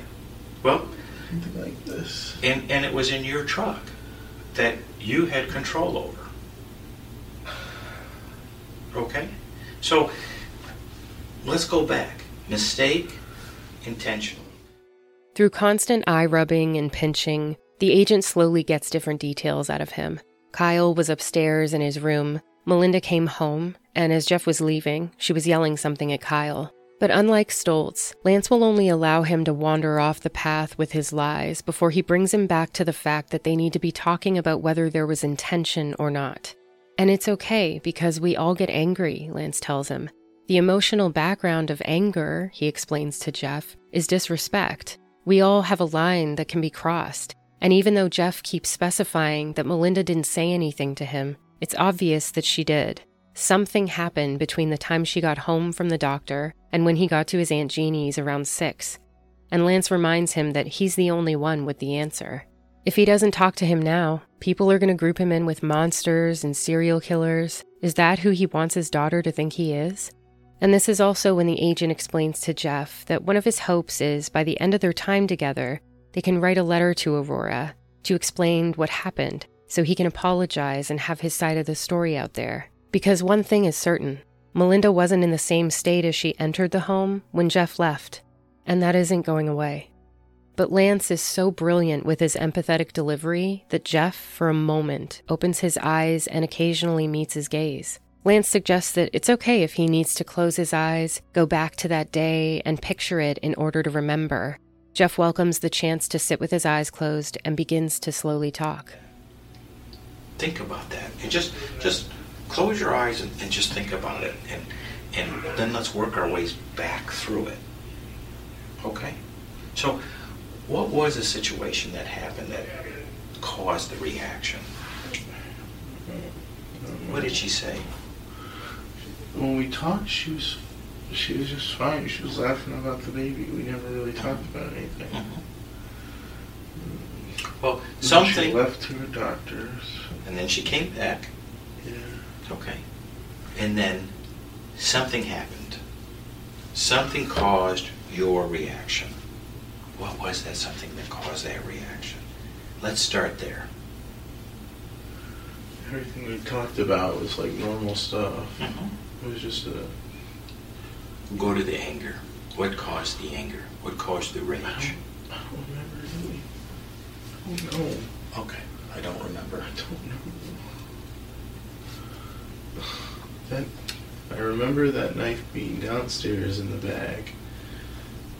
But I don't... Okay. I took it out of the truck and put it right in the bag. Okay. And then ultimately, you ended up putting it back in the truck. It's all about baby steps and pulling teeth with Jeff, who's determined to take this as slowly as possible. Lance asks him questions about the bag of guns, the knife he used to hurt Melinda, and what he did that day, but it's just a lot of sighing and I don't knows, confusion, etc. Then Lance asks him what he's the most scared of, and he tells him that he's afraid of never seeing his daughter again. Jeff has been sitting with his eyes closed, trying to recall that day for a good 10 minutes before he finally opens them again. He says he still doesn't know anything. Lance reminds him that he doesn't have any psychological issues and he's never had blackouts before. What do you think Anna's going to say when she hears that you don't remember? Probably call me a liar, he mumbles.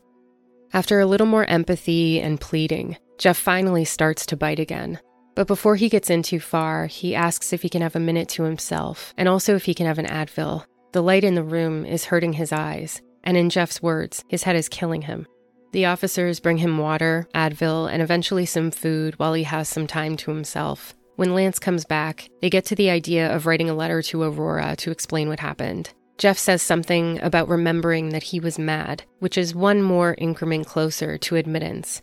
Let's talk about that, Lance says. Let's talk about why you were mad. Maybe you can explain that to Aurora. And Lance begins to type out a letter under the guise that it's for Jeff's daughter. It's a brilliant conduit to get Jeff talking. He may not feel called to tell Lance the truth, but he seems to have a trigger point when it comes to his daughter. It starts off with Jeff stating his love for her and her mother, and when Lance asks him if he wants to also apologize, Jeff says, "Yes, I did do something bad."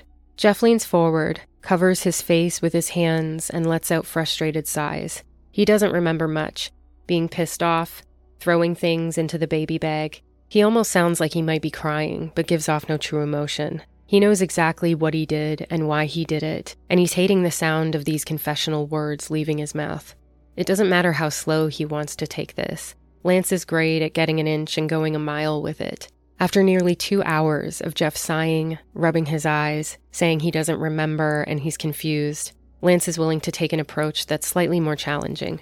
Yeah, I am telling the truth. I just can't remember. I don't. You know why that's not true? And I'm not being a jerk to you. Do you know why that's not true? No. Because your psychophysiological response doesn't show that at all. I don't understand. Look at this. Look at this. Number 5. Did you cause any of Melinda's injuries? Look at that huge response. That's because you remember. That's the only reason you have those kind of responses. Again, look at this response. It's humongous. That's because you respond. That's because you remember. Because your body's saying, when that question was, did you cause any of Melinda's injuries? Your body's going, excuse my language, oh shit. Now I've got to go back and think about that horrible day, that horrible situation. And in the polygraph world, what bothers a person, it stays with a person. Look at this. Look at a huge response. It's not because you don't remember. You absolutely do remember. Because it was a horrific day. It was the worst day in your life. Jeff says that he would never hurt someone like that on purpose. Lance reminds him, well, that's exactly why we're here, so we can show everyone proof that it was just a mistake and it wasn't planned out. He uses this to move into shooting, stabbing, and then asks him, how do you want me to tell Aurora that it just went off? Jeff finally takes an out, agrees the murder happened and it wasn't intentional. Lance reminds him that he can sign the letter to Aurora when he's done. Again, brilliant. It'll also qualify as a signed confession. Maybe the gun just popped. It just went off. It went off because ultimately you pulled the trigger. You and I both know that.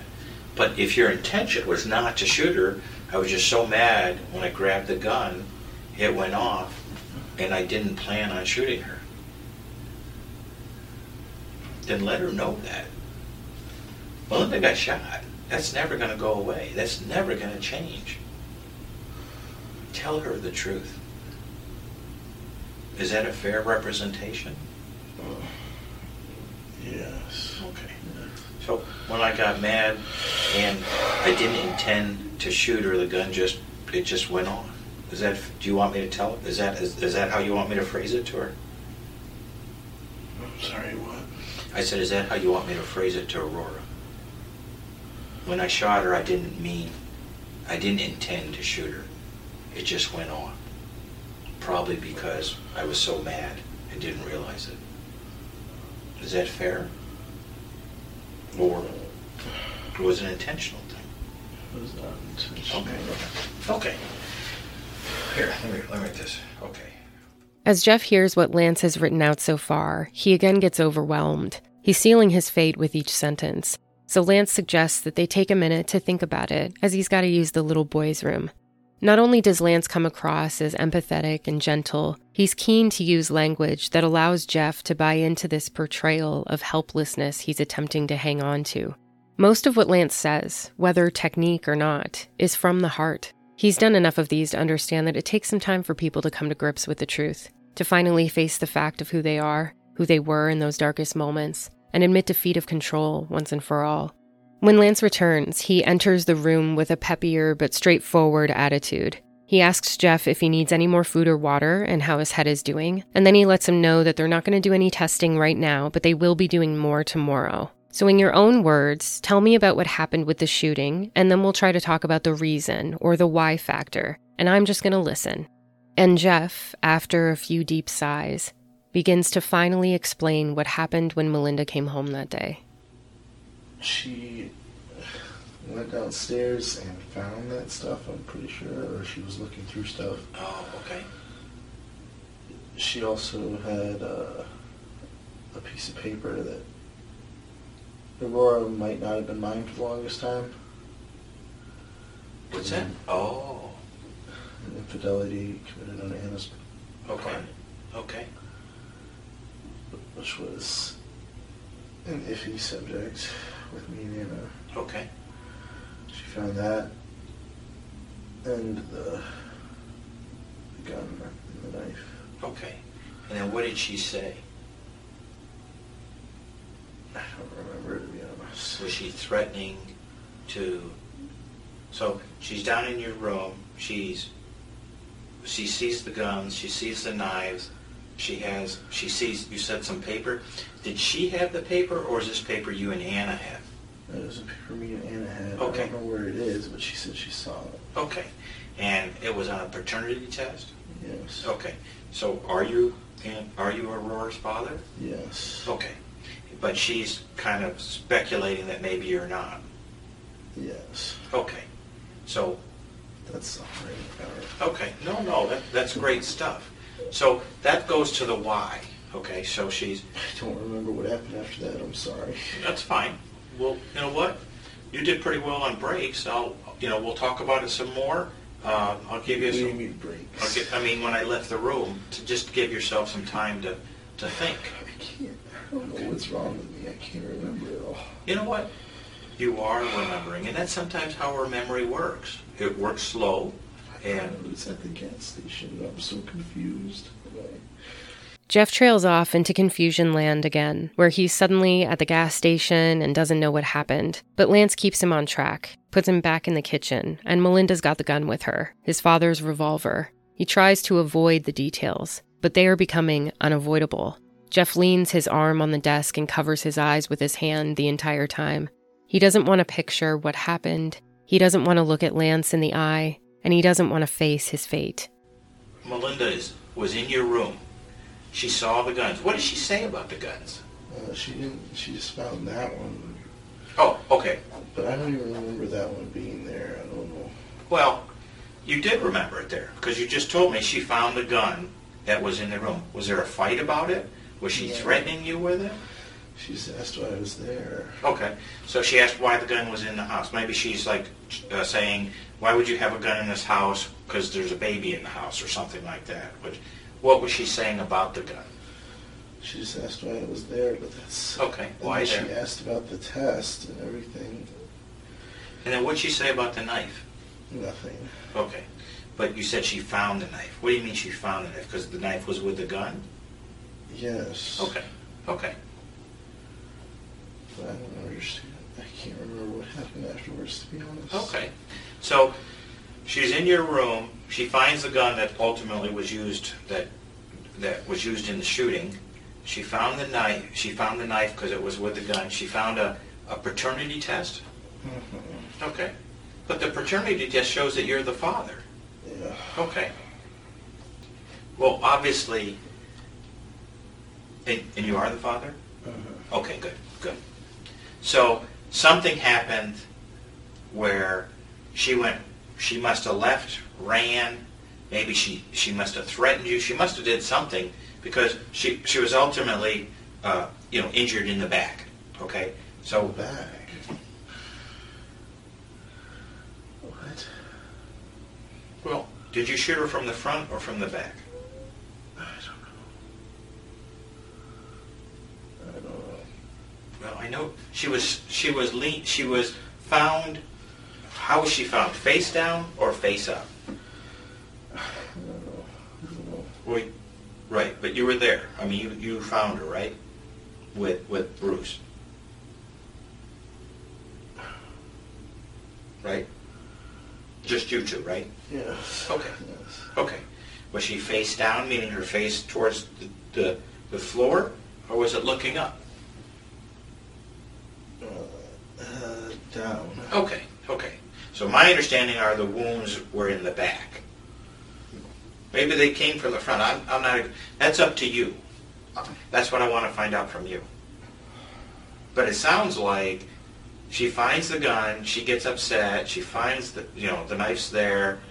She's concerned about this paternity test, and this creates a lot of anger in you, as you said. It makes me mad, and maybe you grabbed the gun and then it went off. Is that what happened? Is that when you grabbed the gun and it went off? Yes. Okay. Okay. Well, okay. And how many times do you remember shooting it? I don't remember. Okay. Jeff says that he doesn't remember anything. Even after he answers a detail, he'll say that he doesn't remember the detail. They're in the kitchen, or maybe they're downstairs. He doesn't know. And he attempts to insinuate this idea that Melinda was somehow threatening him with the gun, but even he backs down on that. He takes some crumbs from Lance, ignores others. When he's faced with undeniable authority, Jeffrey finds it easier to try and avoid the truth than outright telling a lie. He's slowly starting to understand that's not going to help him anymore. What was the reason why you grabbed the gun and then it went off and ended up shooting her? What was the reason for that? That's what I want to understand. That's what we need to let Aurora know. She picked it up and kind of didn't necessarily point it at me, but pointed it near me. Oh my God. It wasn't at me. So she was threatening you. You took She it was as a... screaming at me. Okay. I didn't know.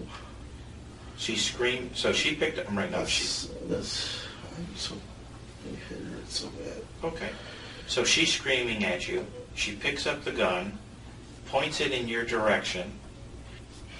What do? Do you grab it from her? That's where I don't understand.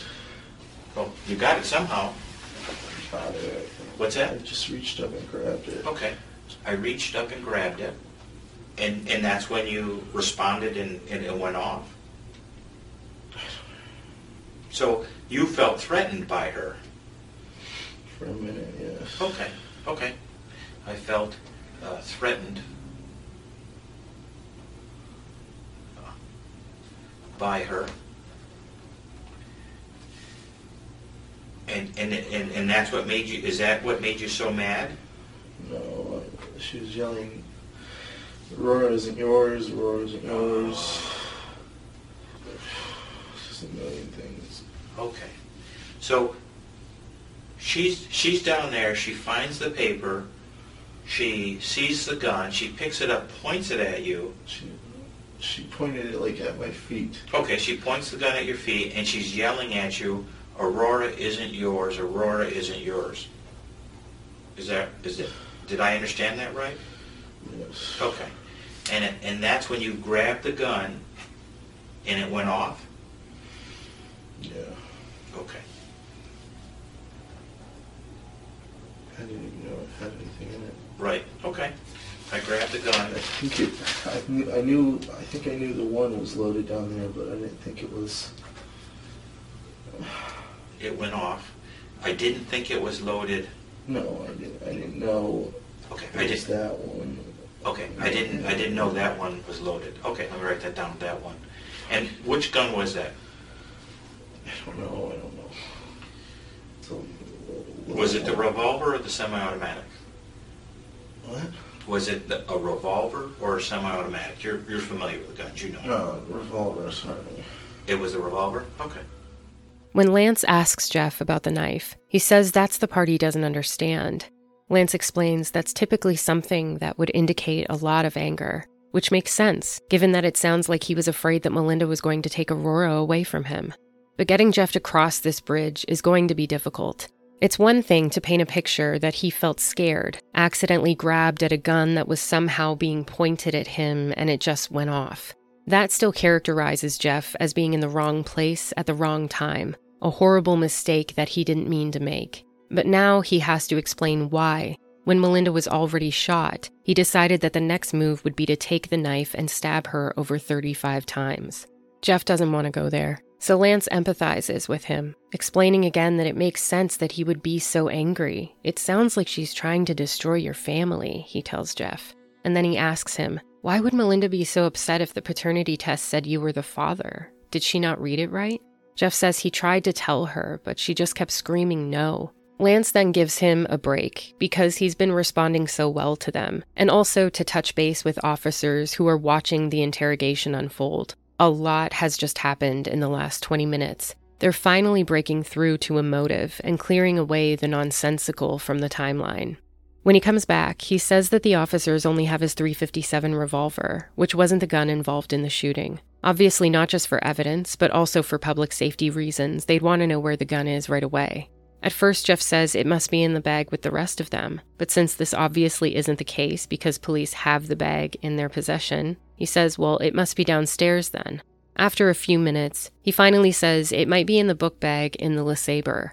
During his first interview with Stoltz, he had told a seemingly pointless story about his sister forgetting her book bag that Sunday before Melinda was murdered, and he had seemed concerned about whether or not they needed to search the LeSabre.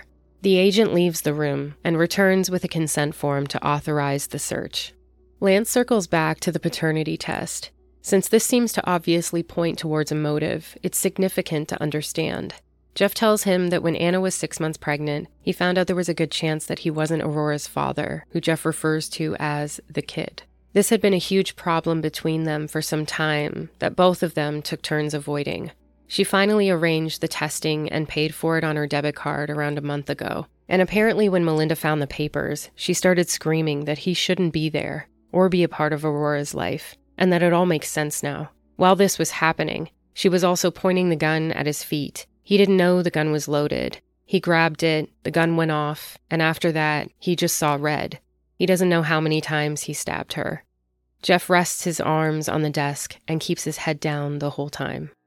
What's the story with the knives now? Was it just a fit of rage, in the heat of the passion? I'm just going to shut up and I just want just tell me. Yeah. So what's that? I just kind of saw right after that. It was all.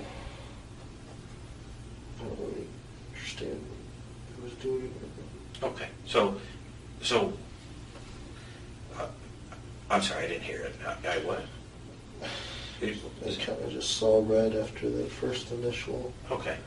After shooting her? Yes, when it just went off. Okay. After that, I don't. Okay. So I'll put here, I saw red. I just went off. Is that what you said?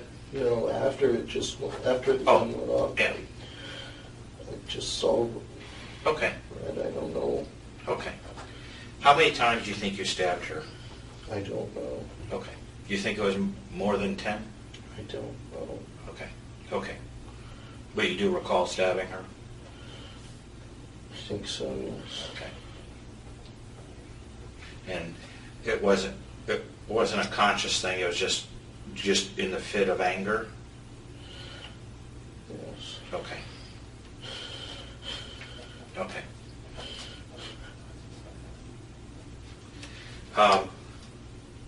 Where did all this take place? In the kitchen. In the kitchen? Okay. Okay. Yeah, absolutely no premeditation, right? No. Okay. So all this is just about frustration because Melinda was yelling and screaming at you that you weren't the father. She saw the gun. Did she run upstairs with it, or? No, when she walked back in, she had it. I think she got it before she left. I don't understand that part. I don't know when she went downstairs. Okay, so you guys were downstairs initially when she pointed the gun at you? No, we were the whole time we were upstairs. Oh, in the kitchen? The whole time. Oh, okay. This all happened, okay. So initially, so she had both the gun and the knife? Yes. Okay. The knife was sitting on the counter. Okay, had gun, and the knife was on the counter. And did she have the gun in her hand, or was that on the counter as well? It was on the counter at first, then she picked it up. Okay, counter. And then she also had the paper, paternity paper? I don't know about that one. Okay, so the knife, you walked in, she had the gun and the knife on the counter, then she grabbed the gun in her hand? Mm-hmm. Okay, and then she was screaming at you that you weren't the father? I wasn't the father, a whole bunch of other stuff. Well, what was some of the other stuff? I shouldn't be here, I shouldn't be a part of her life. It all makes sense now. Hang on, you shouldn't be here. Okay. So she's yelling at you that you're not the father, that you were not the father, you shouldn't be here, you shouldn't be a part of her life, meaning Anna's life? I think so. Okay. The baby. Okay. Or okay. And then, well, did she mean Anna or Aurora? I don't know. Okay. Okay. Shouldn't be part of her life. And then she picked up the gun and pointed it at your feet? Yes. Okay. Okay. Okay. And that's when you disarmed her? I just reached over and grabbed her. Okay. A grab gun. And what did she do? Because you said you told me you found her on the kitchen face down. So did she turn and that's when it went off? I don't know. I don't. That's when it all gets blurry and I don't understand. Okay. Do you remember, was she stabbed in the front of her or the back of her? I don't know. Are you sure? I don't know. I mean, I know. I just don't know. What's that? I just don't know anymore. Okay. Jeff is starting to grow increasingly agitated. He's sighing more frequently, and when he's not covering his eyes, he's scrunching them in what he may think comes across as sorrow or crying, but mostly comes across as disgust. He hates that he has to continue testing and questioning, that he's being forced to face the truth no matter how hard he tries to avoid it. He agrees that they should continue writing this apology letter to Aurora, which allows the agent to circle back to that moment in the kitchen when Melinda was confronting him. Jeff didn't want to deal with it, so he started packing up the baby stuff to leave for Aunt Jeannie's. He describes her as if she's hysterical, which begs the question, why was Melinda so angry and smug? Wouldn't Jeff have been more than happy to correct a 6th grade teacher on a blunder like misreading a paternity test? Often when reading a paternity test, the results will either exclude or not exclude someone as being the biological parent, as well as giving a percentage of probability. If Jeff was Aurora's father, it would say that he was not excluded, and most likely give a percentage as high as 99.9. Maybe that wasn't good enough for Melinda. Or was there a discrepancy in the story somewhere? And maybe as Jeff was taking Aurora to the truck, Melinda's fears that she'd texted Megan about were coming true. But in Jeff's version, he's scared, he's being attacked, he's a victim of Melinda's anger. He doesn't even know how the knife and gun got onto the kitchen counter, making them simply weapons of random opportunity than intention. Just like every other situation in his life, Jeff is determined to tell as many skewed versions of the truth as he can, so long as he can avoid full culpability. As he describes the altercation one more time, he rests his head against the wall, his eyes closed, he's monotone. Jeff is describing the moments when he killed his fiance's mother, and he can barely keep himself awake. She came home. Was she angry when she came back from the doctors, or did you guys have any bad words or, hostile words or something, or was there bickering going on? When she came in, she kept stopping and then she started saying everything about that. Wait, hang on. She came in upset? Yes. Okay. She returned from doctor's upset. She was hostile towards you. Yes. What was she saying? She's like, oh, you got anything to tell me at first? You got anything? And I said, I don't know, no. I didn't know what she's talking about. Okay, I don't know what you're talking about. And after that, she's like, oh, so you're not her father or whatever. And it went from there to there to there. Well, hang on. I don't know what there is. So I said, I don't know what you're talking about. I say, I don't know what you're talking about. And then she says, Melinda says, you're not the father. Do you leave? Do you start getting angry at her, and that's when you decide to try to get out of the house? That's when I left, and then I came back in to get more stuff for the baby, because I couldn't leave without any of her stuff. Okay, so did you take the baby and put her in the car? Yes. Okay, left house, put baby in car, and then you returned to get baby items? Yes. Okay. I returned to get baby items, and that's when you went back into, did you go back in, is that when you saw the gun and the knife on the counter? Yes. Okay.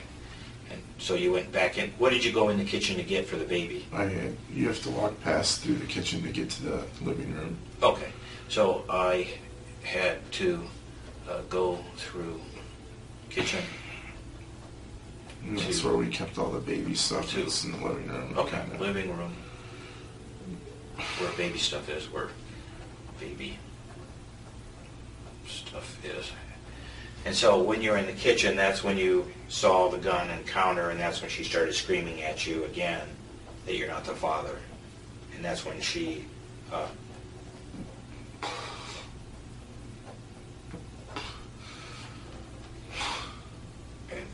previously, and that's when the whole situation happened. Yeah. Is that correct? Yes. Okay. Lance tells Jeff that he's going to pass all of this on to the officers, and they're done for now. There's no need to finish more of the letter to Aurora. He's filled the rest in conversationally, but he'll still sign what they've come up with for now. Dear Aurora, I want you to know you're my whole world. I love Melinda just like you. I made a mistake. This mistake is not who I am. I ask you for your forgiveness. I know you don't understand right now, but as you grow, you will. I got upset by Melinda's words and actions. I would never purposely hurt Melinda like that. When I shot Melinda, I didn't realize it because I was so mad. Soon, Jeff is back in the original interrogation room with Detective Stoltz for a follow-up. But now he's also looked at crime scene photos, tested similarly again with the FBI agent, and described a little more of his timeline. He tells Stoltz that he doesn't understand what's happening. He was at the gas station, and the next thing he knows, he's being accused of murder. Stoltz offers up some empathy, telling him that he doesn't need to beat himself up over an exact timeline. They just need a general idea of what happened that day. Jeff asks if they can loosen the handcuffs for him, which they do, and they also get him a drink of water. After 2 hours of avoiding Lance's gaze, Stoltz asks Jeff if he can take his hands off of his face while he's talking to him. Jeff does, but keeps his eyes closed or looks down and away from any eye contact. Since he didn't even go there in his other conversations with Stoltz, the paternity test comes up pretty quickly, and Jeff tells him the story about Melinda getting home that day and seeing the papers. When he's describing insignificant details, his gaze tends to shoot up over Stoltz's head, possibly to indicate falsifying information as he brews up more lies. When it comes to the more gritty events, he tends to rub his eyes, wanting to cover his face. No matter how he fabricates parts of the story, it always ends the same, with Melinda stabbed to death, and he knows he can't avoid that. And then she talked about, she asked me if there's anything I needed to tell her, and I was like, what do you mean? What are you talking about? Before I saw that stuff, I guess she meant the paternity test that we took like a month ago, maybe a little bit more than a month ago, or just under a month ago. It was downstairs, I don't know exactly where. It was kind of just floating around. Okay. It wasn't really in like anything, it was just, I didn't really set it in the paperwork bag or anything like that, I just tossed it down.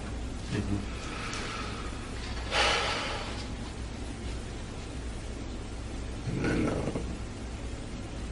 she asked asked me if I was the father and everything. I said yes. That's what the test said. Test came back positive? You're the dad? Yeah, if you ask Anna about it, she can give you the information. I don't know where we went. We went there a while ago. We kind of had little arguments, me and Anna, about it forever, because I found out that there's a good chance she wasn't mine. She was like 6 months pregnant. Mm-hmm. And it was way too expensive then, she said. Then after, she just never did it. She would say, oh, we'll do it this day. And then she never did it. We'll do it this day. We'll never do it. Was it tough when Aurora was born? Because you were sure? Was that tough on you? No. I honestly didn't really care about it at first. As soon as I saw her, she was just great. She was yours. Yeah. It started to bother me like months down the line after she was born. Yeah. When I started thinking about it. I'd ask Anna to do it, she never did it, and then finally we did do it. You were asking Anna to do it, yeah. Yeah. And the results were great news. Yeah. It was great, yeah. Which is great. Made me feel like an idiot. For questioning her? Yeah. Yeah.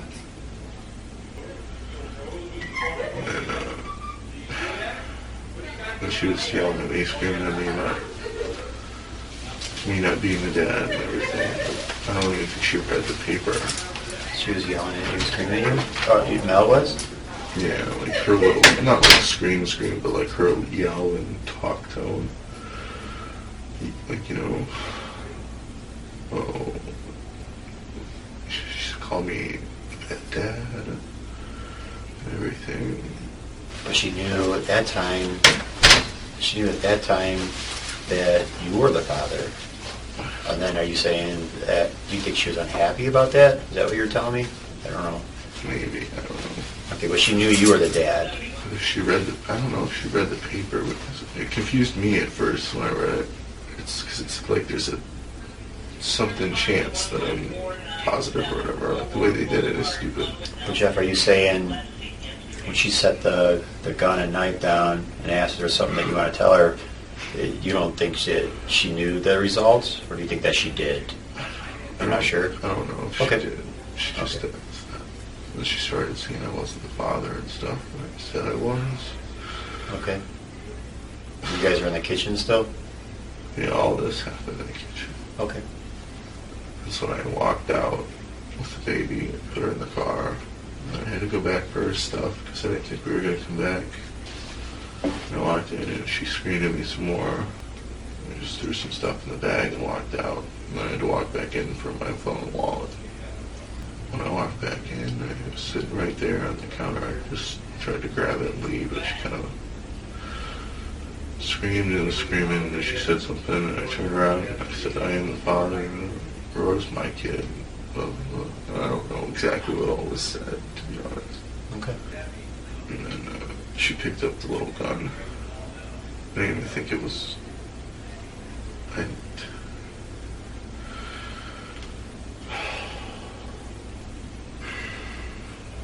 Sorry about that. It's okay. Take your time.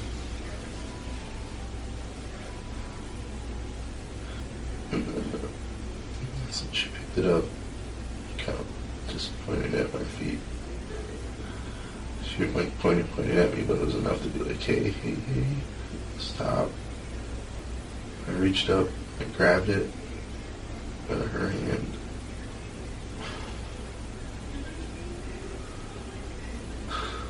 When I was pulling it back. You said you were pulling it back, taking it from her? I reached up and just kind of snatched it from her. She wasn't holding it right. She wasn't holding it right? I can't hear you, Jeff. She wasn't holding it right, I'm sorry. Did she just have her hand on the handle? Mm-hmm. Okay, nothing on the trigger? No, I don't think so. Grabbed it when I was pulling it away from her, it kind of just went off. And after that, that's where it was like, I don't really exactly understand what happened. Crime-related amnesia is more rare than the average criminal might assume. Even though amnesia is often related to crimes involving more passion, Jeff isn't describing accurate dissociative symptoms. What's most likely at play here is shame. It's easier for Jeff to explain away the gunshot by blaming Melinda. She picked up the gun first. She held it and threatened him. She wasn't holding it right, and it just went off. He can take partial blame, but it's mostly an accident. Jeff has no history of substance abuse, blacking out, or psychiatric disorders of any kind, which are often more present in real amnesia cases. Jeff not wanting to face the music is a constant in his personality, no matter how small or big the event. He preferred a more repressive coping style, avoiding negative feelings and uncomfortable truths that threatened his self-image. He may have come across apathetic at some times and highly defensive during others. Somehow, he remembers almost every detail that doesn't implicate him. Regardless, whether he had amnesia during those moments he killed Melinda or not, amnesia wouldn't also create fake memories of running out of gas and being helped by a stranger. As he continues to describe the fight, he tells Stoltz that he picked up some clothes and slung them over his shoulder, which could give the impression that he wasn't just planning on leaving the house for the afternoon, but maybe even longer.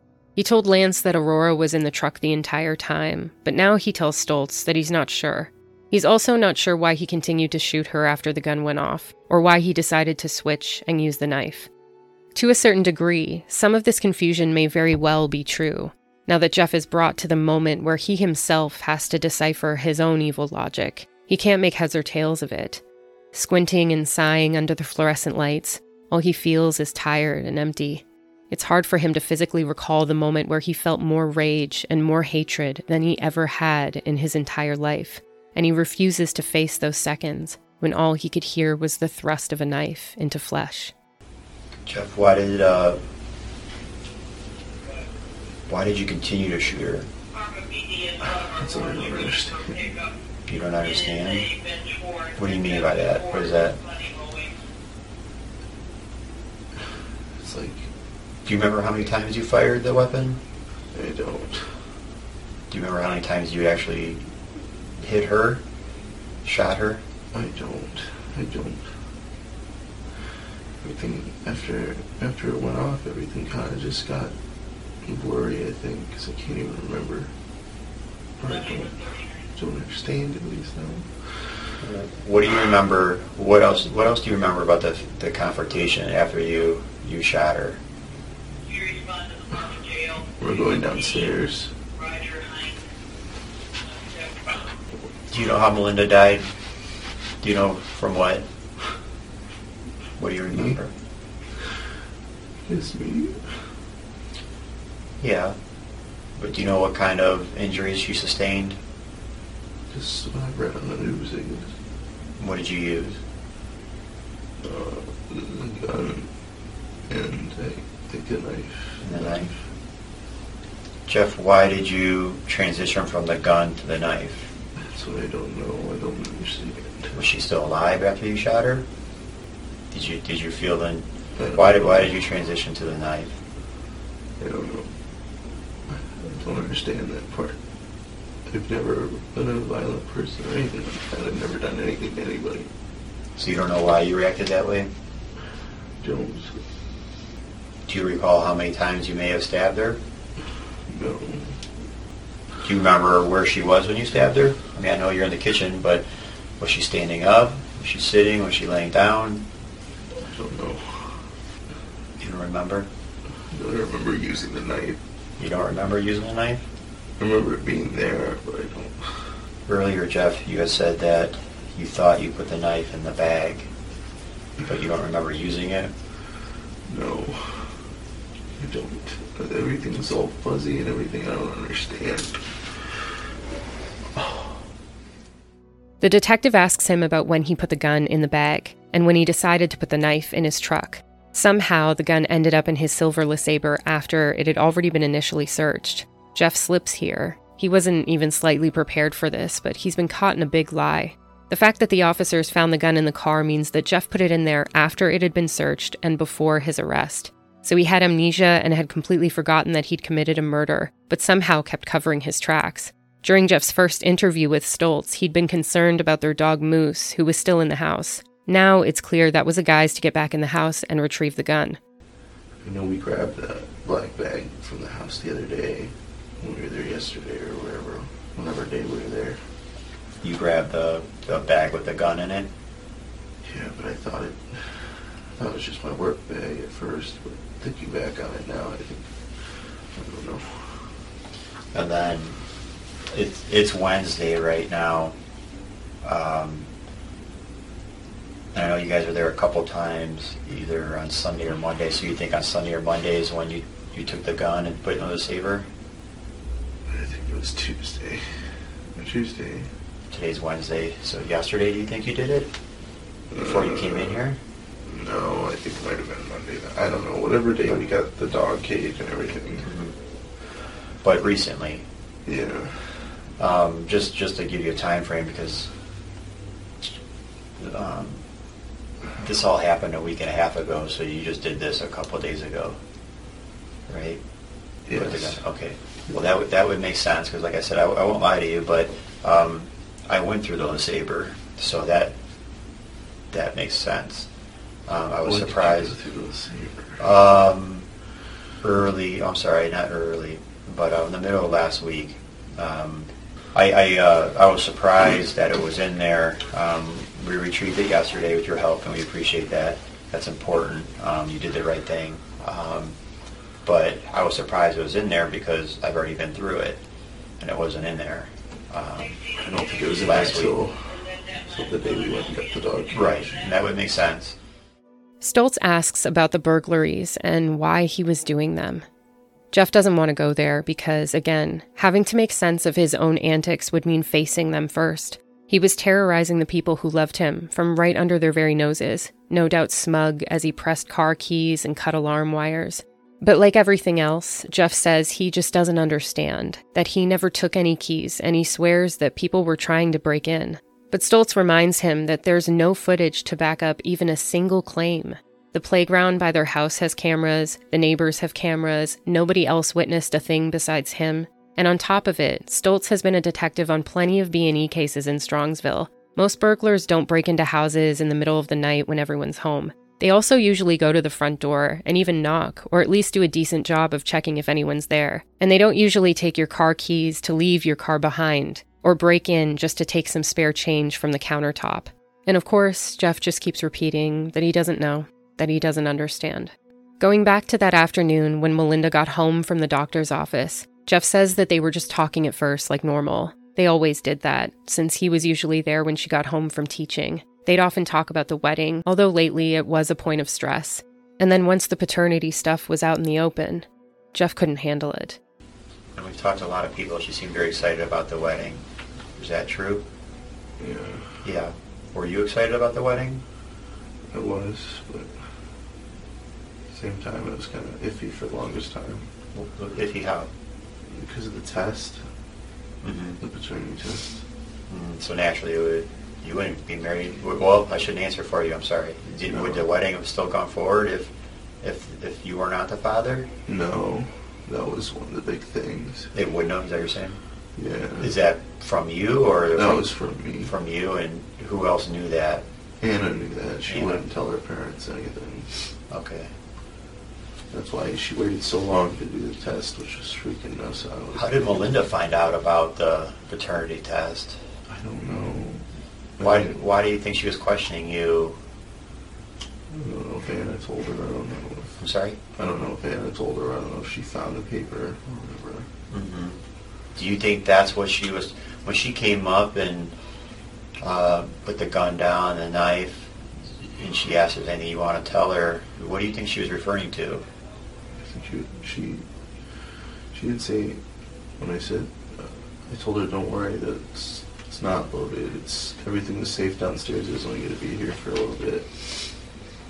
And then she's like, started screaming, you're not the father, you're not the father. So I took that as she wanted to talk about that more than the other stuff. More than a gun and a knife? Yeah.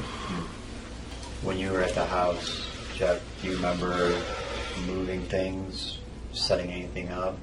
What do you mean? Well, you know, once Melinda was dead, I'm sure your mind was racing. Do you remember? I went downstairs That's it. I went downstairs and I came up and I walked out. Do you remember using Melinda's phone? No, I don't think I did. I might have. I don't know. You might have. If I told you about a certain text message, that would help you? Sure. Do you remember texting Bruce for him to meet Melinda somewhere? No. Using her phone? Why do you say you might have used her phone? Everything was all blurry for the longest time. I couldn't. Still having trouble trying to figure out what happened. Mm-hmm. What's not real and what's real, I guess. As it's wrap-up time, Stoltz asks Jeff how he's feeling now, looking back at everything, if he feels better or relieved at all, or if there's anything he'd like to say to him. Jeff says that he's sick to his stomach because he's never hurt anyone before, and he mumbles that he should have just drove away. The detective reminds him that Melinda was brutally attacked, and he's curious how that happened. He challenges that it was just an accidental shooting. Jeff could have helped her, could have called the paramedics, and they wouldn't be sitting in this room right now. But when she's dead from multiple shots and multiple stab wounds, it's difficult to understand how Jeff would go from accidentally shooting her to full of such rage. He even tries to give him an out. Do you think maybe you shot her once and there was this oh shit moment and then there was just no turning back? But Jeff doesn't bite and just says he doesn't know. Like I said, I don't believe that the first shot was accidental. I just want to know what's going through your head after that first shot, how you felt. You're not sure if it was or not, and I don't know what happened after the first shot. I wanted to know why you transitioned from the gun to the knife. I don't know. How many times did you stab her? I don't know that. Where was she laying? Standing? Sitting? That's everything after the first shot's like, it's almost like a dream, I guess. I don't know. Well, what's in that dream? What was the dream? What do you remember doing? I remember shooting her, but that's kind of, after that it's kind of like, I just go downstairs. That's all. You're telling me that you remember shooting her, and then the next thing you remember is going downstairs? Yes. Okay. I don't remember stabbing her. I don't remember doing that. Jeff, you stabbed her a lot. I remember doing that. Do you want to know how many times she was stabbed? No. No? I don't remember doing that. Do you want to know how many times she was shot? I want to know. You don't want to know? What would you like me to tell the family and your family? I don't know right now. Okay. I don't know what's going on. You feel you have a lot of questions, I understand. I'll answer whatever I can for you. Do you have something that you want to ask me, something that's on your mind, besides the stopping at Gecko and the old gentleman that gave you gas? I don't know. Stoltz makes sure there's nothing else Jeff wants to say, explaining that this is probably the last time he's going to be able to sit down in a format like this and get the story out. He uses the family's need for closure to try and encourage him more, but he doesn't budge. Jeff isn't pressured by the idea of what they think of him. He knows it's useless. For the first time in his life, he can't manipulate how people see him or weasel his way out of his own mess. This is one he's going to have to live with forever. Almost a year after the murder, the state would offer a plea deal on October 12, 2018, which was rejected. There would also be a hearing about a motion filed by the defense to suppress evidence, including the tactile knife obtained by the police from his truck and his cell phone. Even though that wasn't all the prosecution had against Jeffrey, they knew those were necessary components in a solid conviction. There was also the blood on the passenger side handle, the revolver he led the police to, the GPS from his vehicle to debunk his timeline of lies, and his own given confession with the FBI agent and Detective Stoltz.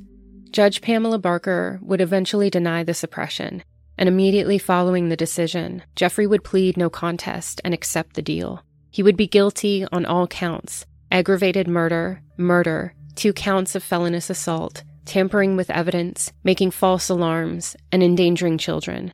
This means that Jeffrey doesn't admit guilt, but basically has no defense for the charges and is handing over the sentencing to the judge. His defense team would use this to demonstrate that he wasn't some cold-blooded killer.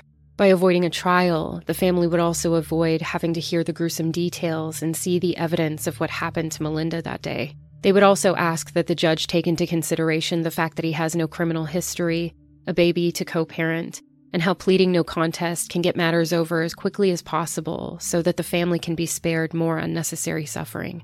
But pleading no contest also meant that Jeffrey could avoid being sued civilly. And in terms of sentencing, the prosecution would argue that this was yet another way for Jeffrey to avoid telling the truth once and for all. He was still blaming Melinda for her own murder, still playing the victim and pretending that there was no motive, no planning, no forethought, even though his credit card had been declined 14 times by the wedding venue. And before that, he orchestrated a narrative of lies involving break-ins, threats, and terror for months onto his fiancé's family, who took him in and cared for him like he was their own, right down to the literal penny. He put on a show and pretended to not know the cause of their suffering. What else would be his purpose besides twisted satisfaction? He took advantage of Kyle, knowing he could say nothing forever, leaving him alone with the corpse of his mother for hours. He ate dinner and made small talk while Bruce and Anna called Melinda, knowing full well that she was dead on the kitchen floor. And until now, Jeffrey had done anything and everything he could to avoid taking responsibility for Melinda's murder. Even pleading no contest was still an insult to the Pleskovics and what they'd been put through. If Jeffrey had any compassion for the family, now was far too late. Anna, Megan, and Bruce would share impact statements to the court, asking for the highest extent of the law be handed down for sentencing. Anna would speak first, with strength and a hint of rage suffocated and smothered, in order to maintain composure for her family members. She would not hold back, punctuating her letter with a reminder to Jeffrey that all she felt for him was emptiness. My name is Pleskovic. This is kind of addressed to you. My point is, Jeffrey Scully should never be allowed to walk free again. The extent of his monstrous actions has forever crippled the lives of everyone he knows. My mother, Melinda, will never be coming back, and that egotistical boy had absolutely no reason or right to rip her away from us. I say boy and not man, because a man doesn't harm his loved ones. A man owns his actions and decisions without hiding behind lies. A man supports his family and would do anything for his children. Jeff has done none of these things. Because of his heinous crimes, my brother lost the best mother a child with Down syndrome could possibly have. My father lost his best friend and soulmate. My sister and I no longer have our smart, beautiful, and respectable role model mother to guide us. And my daughter, Aurora, lost her cherished Brandon. The worst part is that someday I will have to sit her down and explain this horrifying nightmare to her. I'll have to find a reason as to why her father chose incarceration and lies instead of his baby girl. And to be honest, I have no idea where to even begin. Jeffrey needs to never have the option to inflict this pain on another human being again, because he most definitely will kill again. He is a manipulator, a pathological liar, a thief, a sociopath, and above all, a sadistic murderer. He shows no remorse and deserves to spend his days away from the innocent. Sincerely, myself, Melinda's daughter, and his ex-fiancé. Megan would fight her way through tears, describing how much determination and inspiration had been robbed from her now that her best friend is no longer alive. Anna rubbed her sister's back and shook her head no when Megan explained that Jeffrey will never understand how they feel. He was a manipulative monster who stole and lied from the entire family the whole time they had welcomed him into their home. He took away a life that gave nothing but goodness, for reasons I'll probably never know. And Megan says that even though an extreme punishment would never bring their mother back, at least it would bring them comfort to know that someone they believe would murder again isn't free to do so. As she leaves the podium, Anna hugs her and they exchange a smile of relief. Finally, they're able to say a small piece of the pain they've been holding in for so long and hopefully see justice served. An especially tense silence would fall on the court as Bruce took the podium and attempted to recall the most horrific loss of his life. Slightly monotone, he quietly explains the toxic history of what Jeff put them through, the missing keys, the burglaries, the camera installations, the The calm of their happy family had been changed, and now the dynamic of it had been broken forever. Bruce speaks on behalf of Kyle, who often stares out the window, waiting for his mother to show up. He clears his throat and swallows his emotions as he speaks for Anna and Megan, his daughters, and also his granddaughter, their friends, her students, and the community at large. The loss of Melinda is too big to be measured with words. Anna pressed her hand onto her father's back as he spoke about their dream of retirement and a simple life being ripped away from him. He spends time with their friends, leans on them to help him with his loneliness and depression. When he mentions how they do their best to remember and rehash old memories and stories about her, there's a break in Anna's face, a sorrow for her father that's palpable. Before finishing, he also lets the court know that after Melinda's death, Jeff wanted to put apps on everyone's phone to keep track of them, for safety reasons. In hindsight, he finds that terrifying. After listening to the family and taking the evidence into consideration, Barker would sentence Jeffrey Scullin Jr. to life in prison with eligibility for parole after 33 years. There would be an attempt to appeal the decision in August 2019. Jeffrey's defense would argue that he did not voluntarily waive his Miranda rights and his confession was coerced. He claimed that both the FBI agent and Stoltz used his daughter to emotionally manipulate him, as well as threatening him with the death penalty. But of course, the entire interrogation footage would prove otherwise. Not only was his confession given of free will, but Jeffrey was treated with empathy and compassion, being given food and drink, medication for his headache, made more comfortable by loosening his handcuffs, and several breaks by himself. During questioning, he was shown patience, given more time to think when he asked for it, and only made aware of the possibility of different punishments, not ever threatened with them. In fact, when Stoltz had asked Jeffrey what he thought should be done to the person who committed the crime, it was Jeffrey who initially brought up the death penalty, not Stoltz. FBI agent Fragamelli directed the court to previous cases where detectives used writing letters as a way to compile a confession of sorts. He explained that he used reflective listening skills when deciding what to write, always asking Jeff if what he was saying was a fair and accurate reflection, and reread the letter to him repeatedly. The court would find that his confession was voluntary, and the appeal was denied.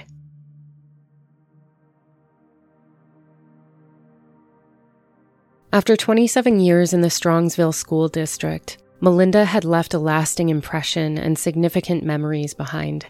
She was a beloved member of the faculty, and her contribution left behind an undeniable void. She'd been a favorite teacher to so many students who were shocked, to say the least. Until then, Strongsville just wasn't the kind of place where a sweet 6th grade teacher, a devoted mother, would just be murdered in the middle of the day for no reason. But after Jeffrey Scullin, it was, and it would never be the same. The year that Jeffrey was sentenced, Melinda would have turned 50. Instead of the epic camping trip they'd planned, the family sat down with a local news channel from Cleveland who had intimately covered the case from the start. Having time and space to process some things, as well as the legal freedom to share more, everyone reflected on what it had been like in the aftermath of Melinda's murder. Like many families, it isn't always possible for them to just up and move their entire lives after a crime. So once the cleaning was done, it was time to go back to the house and attempt to live like they did before the trauma as much as possible. But it's not the same. As the lights flash on and the cameras roll, Bruce holds his coffee cup, but it's just for habit and comfort. He's the kind of tired that doesn't go away. And he describes those first few weeks after they came back to the house, how his heart would pound when he'd get to the front door, how they had all slept together in one room every night, grief-stricken and scared. People are always curious to ask them, "Did you know? Did you suspect? Does it drive you crazy looking back and thinking of Jeffrey carrying her casket out of the church?" And to a certain extent, of course they knew. They knew as much as everyone else did, that he wasn't the greatest dad or the most motivated guy, that his tall tales didn't always make sense, and finding direction in life just wasn't a priority for him. But murder, or even just violence, never made it onto the list of possibilities. Jeffrey Scullin Jr. couldn't have been a more unpredictable perpetrator. Sure, out of everybody, Melinda had been the most questioning and cynical of Jeff's suspicious behaviors, but besides Kyle, she'd also been the most harmless. Whether planned or not, it seems that hurting Melinda was something he'd clearly thought about beforehand. That kind of rage just doesn't appear out of nowhere. It simmers beneath the surface until it bursts through the seams. Bruce explains that he had asked a friend to be the extra pallbearer, but Melinda's murder and the funeral were just days apart since it took the place of the wedding, and asking last minute hadn't worked out. Megan adds that it's a slap in the face. Knowing what they know now, of course, they don't want him anywhere near her. Anna isn't on camera, but you can hear Aurora playfully yelling in the background somewhere. They don't say Jeffrey's name during the interview. They don't say Jeffrey's name in that house, ever. It's where Melinda's memories live on, and all the life she had before October 2017. And the community also does its part to keep her memory alive. Mel had been a collegiate soccer player and also super involved in the Special Olympics soccer with Kyle, so the family held a fundraiser on Kelly's Island called Mel's Cup and gave away a $1,000 scholarship in her honor. Bruce is wearing the Mel's Cup shirt from that year, the reporter points it out, but he begins to stare down at the floor as the interview winds down, then doing his best to snap his eyes back up for a couple goodbye nods as the interview closes. His pain is palpable, leaving him softened and stumbling. Even after a year, he was only getting through the days 1 hour at a time. There were still good moments, great moments, but always punctuated with Melinda's absence and the longing to have her there with them. And Megan still coaches. She was coached by her mother growing up, not just as a daughter, but also on the field, and she likes to think of it as a way to still positively affect others with that kind-hearted spirit that her mother always had. If she couldn't grow up with her best friend by her side, the next best thing would be stepping into her shoes and following in her footsteps. Megan gets through the loss the way she got through everything else in life.